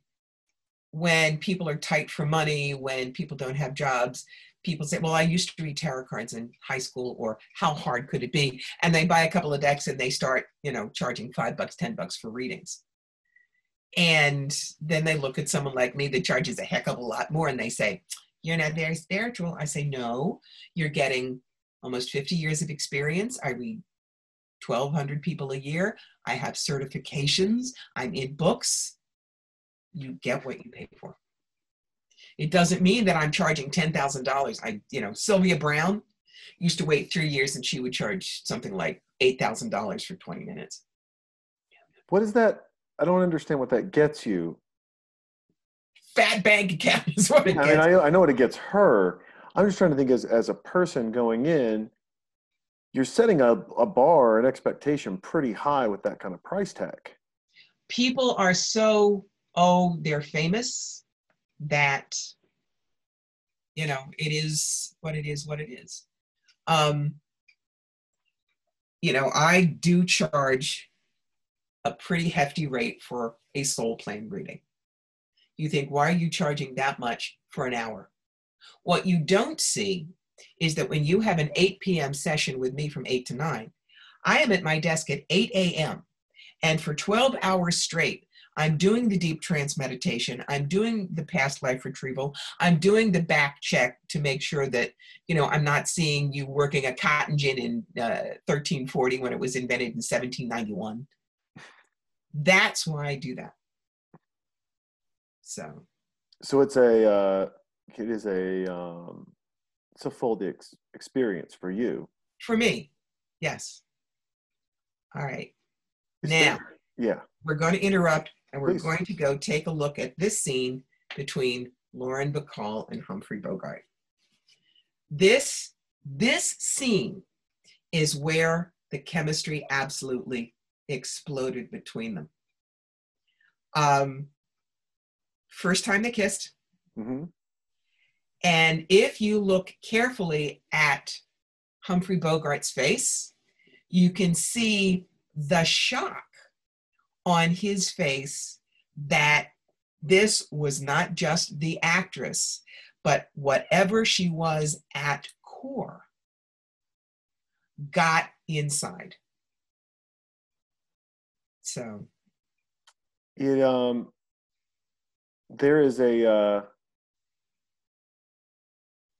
a thing that lights up in you when you talk about romance. Mm-hmm. What makes you such romantic? I mean, you literally you change a little bit when you talk about romance and passion. Because it's connection. There's, you see today, like you're watching the Borgias and every other one has hot, panting, naked sex. It's titillation. You get bored. But with this is a soul talking to a soul. And this is not Hallmark. Well, of course, here's the plot, they're going to fall in love. Mm-hmm. This is the sexual tension of two people who are coming closer and closer to fireworks. Now, you see the smile on Bogart's face? Mm-hmm. This is the point.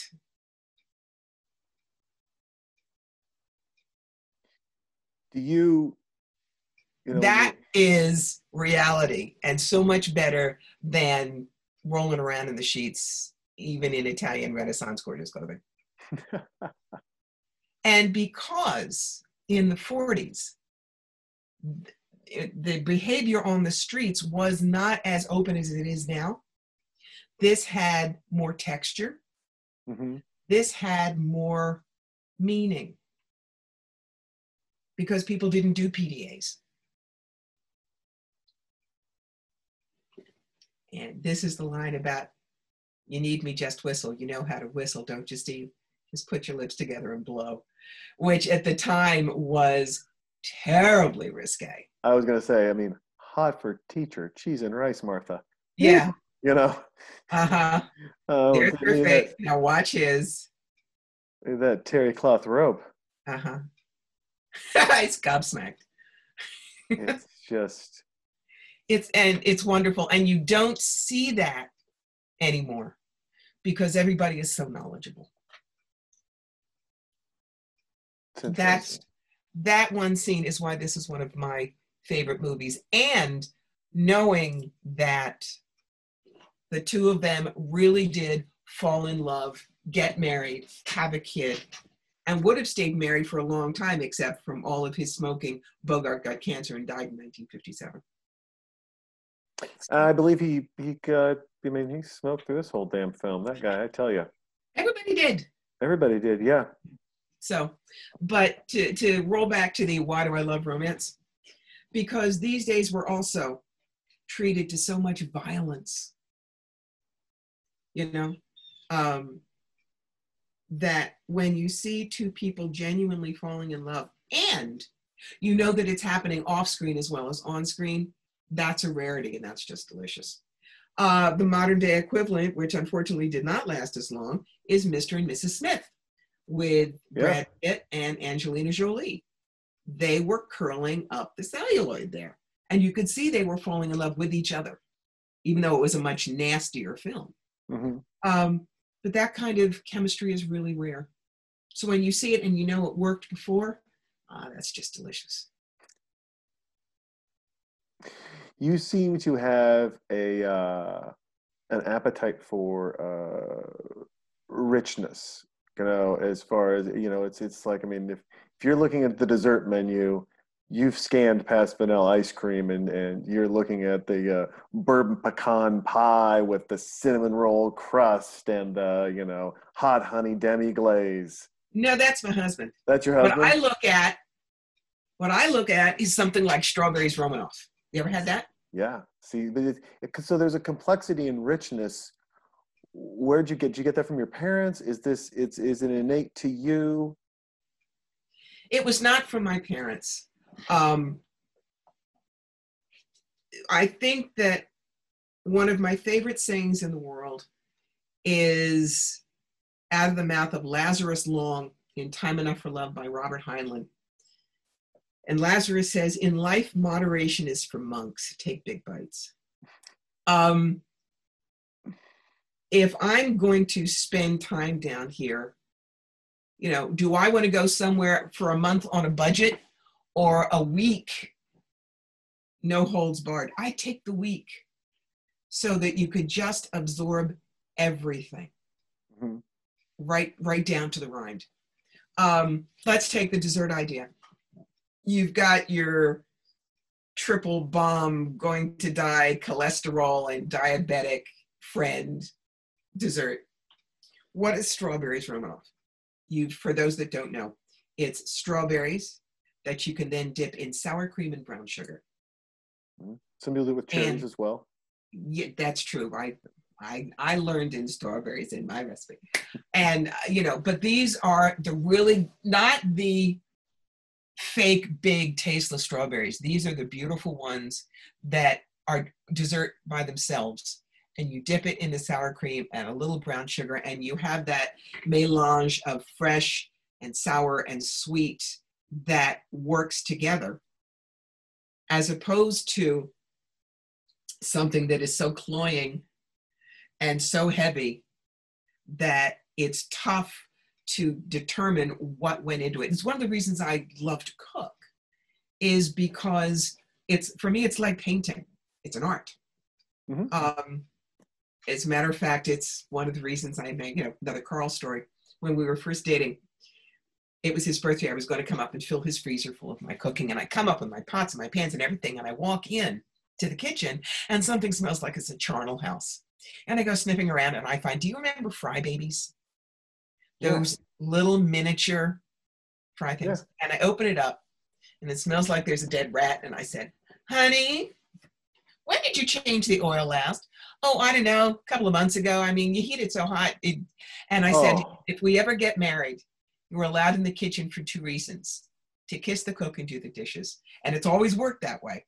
So what I did that day, tenderloin, 3 ingredients in the crock pot, let it do its thing. I pull out a piece for him to taste. He tastes it. He claps his hands on his chest and he falls back against the refrigerator. I said, I have the man. But the thing is, his mother, her cooking was so bad that his father thought army cooking was better. Wow.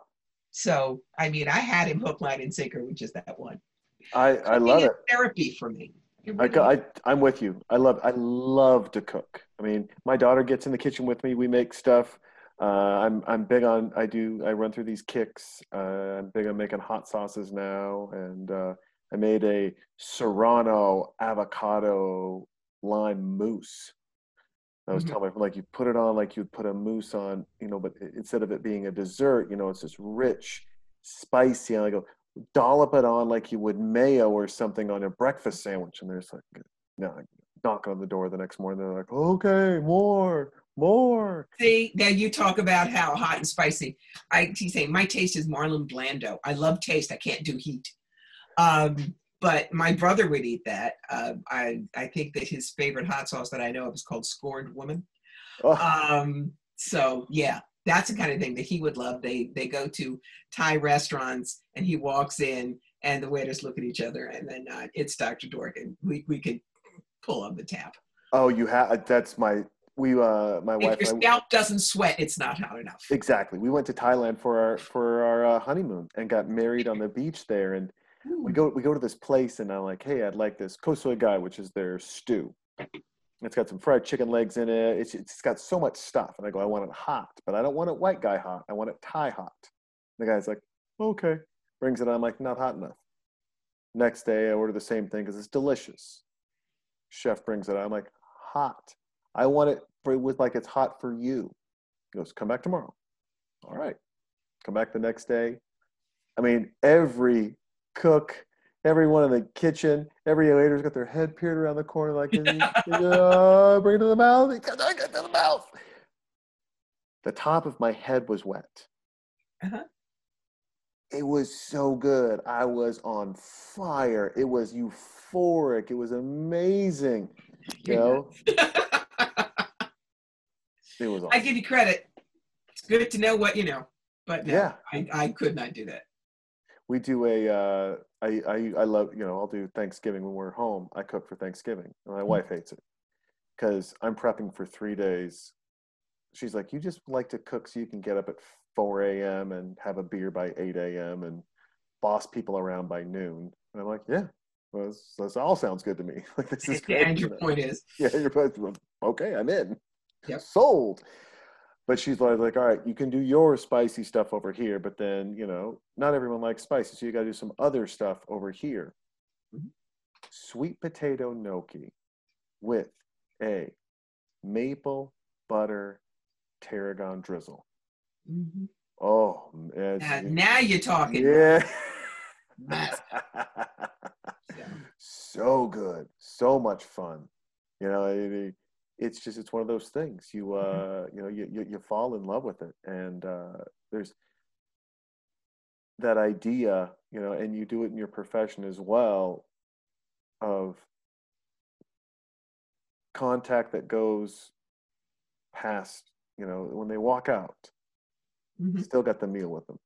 They're going home, or someone brings up pumpkin pie or turkey, and yours was moist, and they've been like, this whole turkey's moist. I'm like, well, it's a 3-apple 2-pear butter brown sugar stuffing that keeps it moist. And they're like, whoa, it's kind of got a sweet flavor to it. I'm like, oh, there you go, champ. But so you've created a memory for them that they're never going to let go of, that they're going to hold on to, especially in a good experience. And you do that as well with your job. How do you separate the two so the feelings stay mutually exclusive, if that makes sense? What is the it and the feeling stay mutually exclusive? What are the two things that have to stay separate?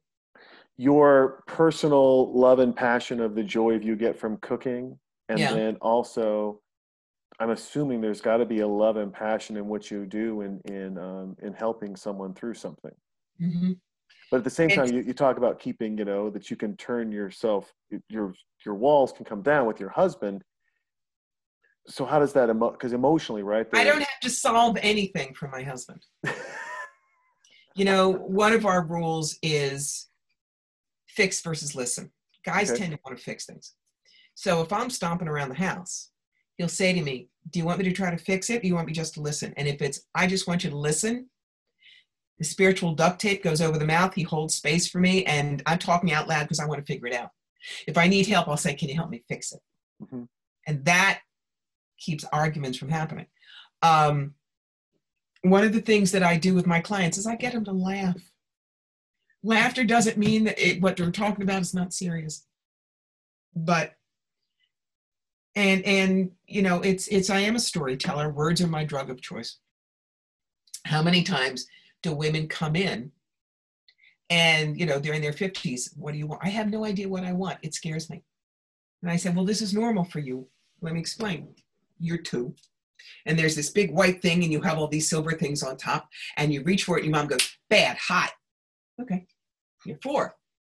You're smart 4. There's a plate of cookies and you know that there's more cookie in the big one than the little one. So you reach for that one, your mother goes, bad, and you're selfish. So you're not even going to get the cookie and I'm going to give it to your little brother and he eats it at you. And then she says, besides, girls who eat cookies get fat. Nobody likes a fat girl. Do you really want the cookie? To the point where when women are 5 and 6, they understand viscerally, if we want anything, we're wrong, we're bad, it'll be taken from us and we have to watch somebody else get it. So we're taught not to want, instead to give to everybody else. And the women are laughing because they see that happening in their lives. They get it. And they know somebody else gets them. Or women don't know how to say no. Well, I have a postcard for that I give them. And it's called No is a Fabulous Idea. And on the back is the tale of Sid, Moses' second cousin. Mm-hmm. And Moses is taking people over on the other side of the desert. And they come upon an oasis and a well and a bucket. He's the only one who knows how to winch it up. And he says, I am the great and noble Sid. I will make sure you all get a drink. And he dies halfway through because he didn't take a drink himself. Now, if Sid had realized that was dumb, he would have had a drink himself, given it to everybody else. They would have gone away to the other side of the desert. And so the tale has been passed down in his family. And whenever anyone in the family sees somebody going down the martyr's path, they remind them, don't be a Sidiot. Now, it's written much more florid on the back of the postcard. But again, women are laughing. They will remember this and they will act upon it because it wasn't just somebody going, you really have to learn to say no, you know. Why? This is a why. When people understand the why of what they're told or what's being suggested, then they can make a concrete decision to own it themselves. Instead of just, oh, it's one more thing somebody told me. Loretta LaRoche, you know her? Great comedian. Yes. She says, women are always shooting on themselves. And when they're not shooting, they're masturbating. They really ought to not do either. And it's true. Should and must. You should take care of your family. You must look like this. No and no. When women get untethered from expectation words, the world opens up. So. I like it. I like it a lot. So do they. So do they. As we wrap up, 2 things here. Mm-hmm. One, you're at the table. Mm-hmm. I want to know what your reading table or Thanksgiving table. Eating. Just okay. I want to know what your meal is. I want to know what your meal is and who you've got there. You got 4 guests. I want to know what the meal is and who you got there. And then 2, the second is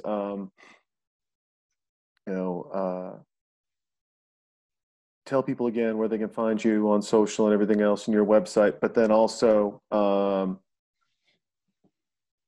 how you've talked a lot about, we've talked and danced around a lot about what seems to be a core theme of one, taking care and understanding yourself, and that in doing that and going out and seeking insight and knowledge is, if you have care and understanding of yourself, right, you're more apt to get the proper care and understanding that you need to move forward. And so maybe in closing on that, then, horrible long questions, I apologize, is, what's your routine of taking care of yourself as a caregiver? So.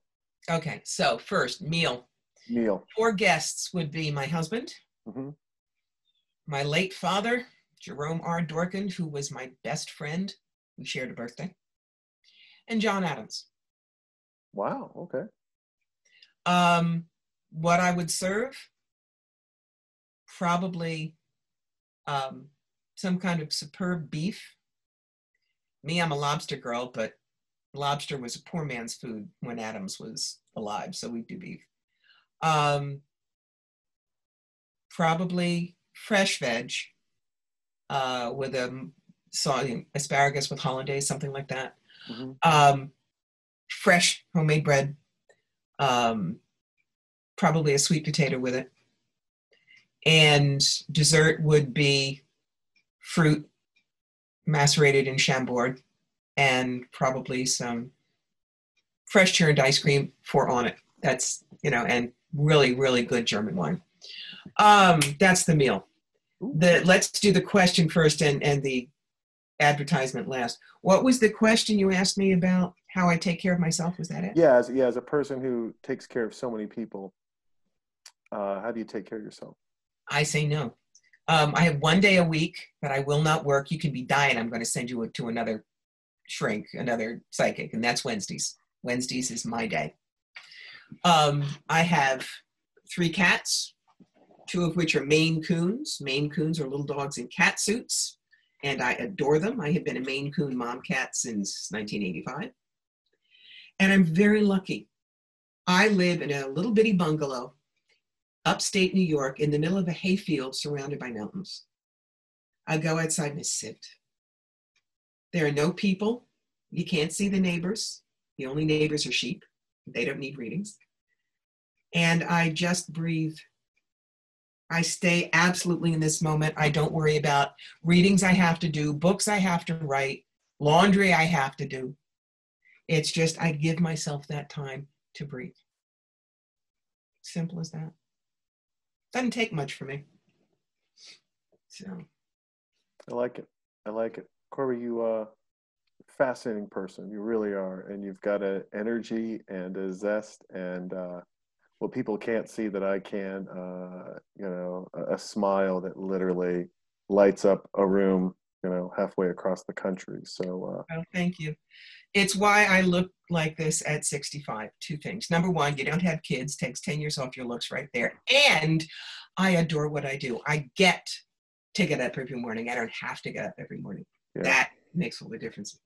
Okay, where are they going to find me? All over the place. All over the place. Corby Mitleid, CorbyMitleid.com. That's my main website where you can book appointments, and there's tons of stuff to look at. Fire Through Spirit on Facebook. Corby Mitleid on Instagram, on Twitter, and on Pinterest, and on YouTube, where I've got probably about 24 videos right now, guided meditations, how to do tarot readings, other things like that. My 3 books: Clean Out Your Life Closet, which is about clarity, adaptability, simplicity, and making friends with stress. The Psychic Yellow Brick Road, How to Find the Real Wizards and Avoid the Flying Monkeys. And you've got The Magic Who Needs a Genie if you ever want to do the holistic circuit, and all of those are on Amazon. That's me.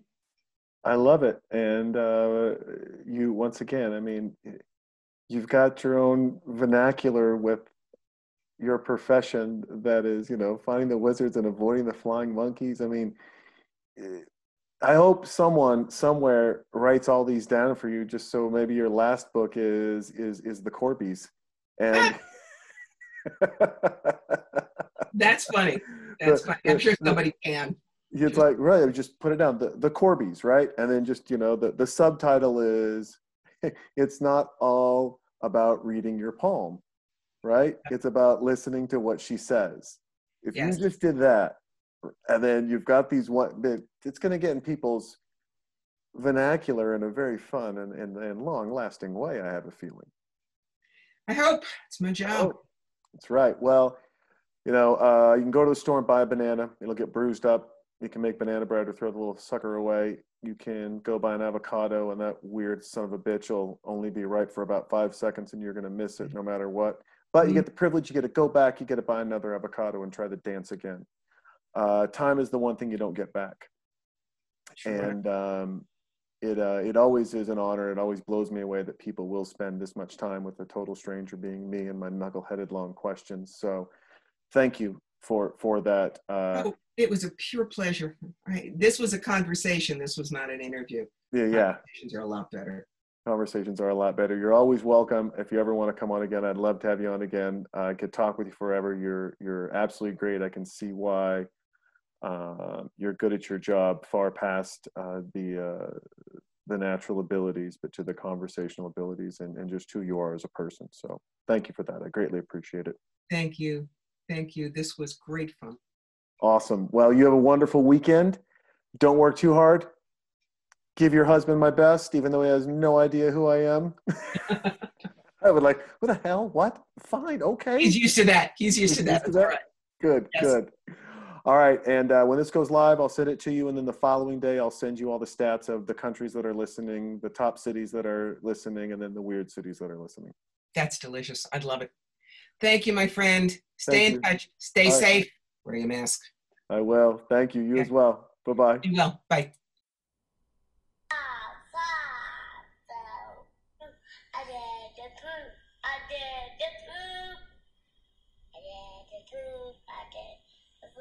Ah.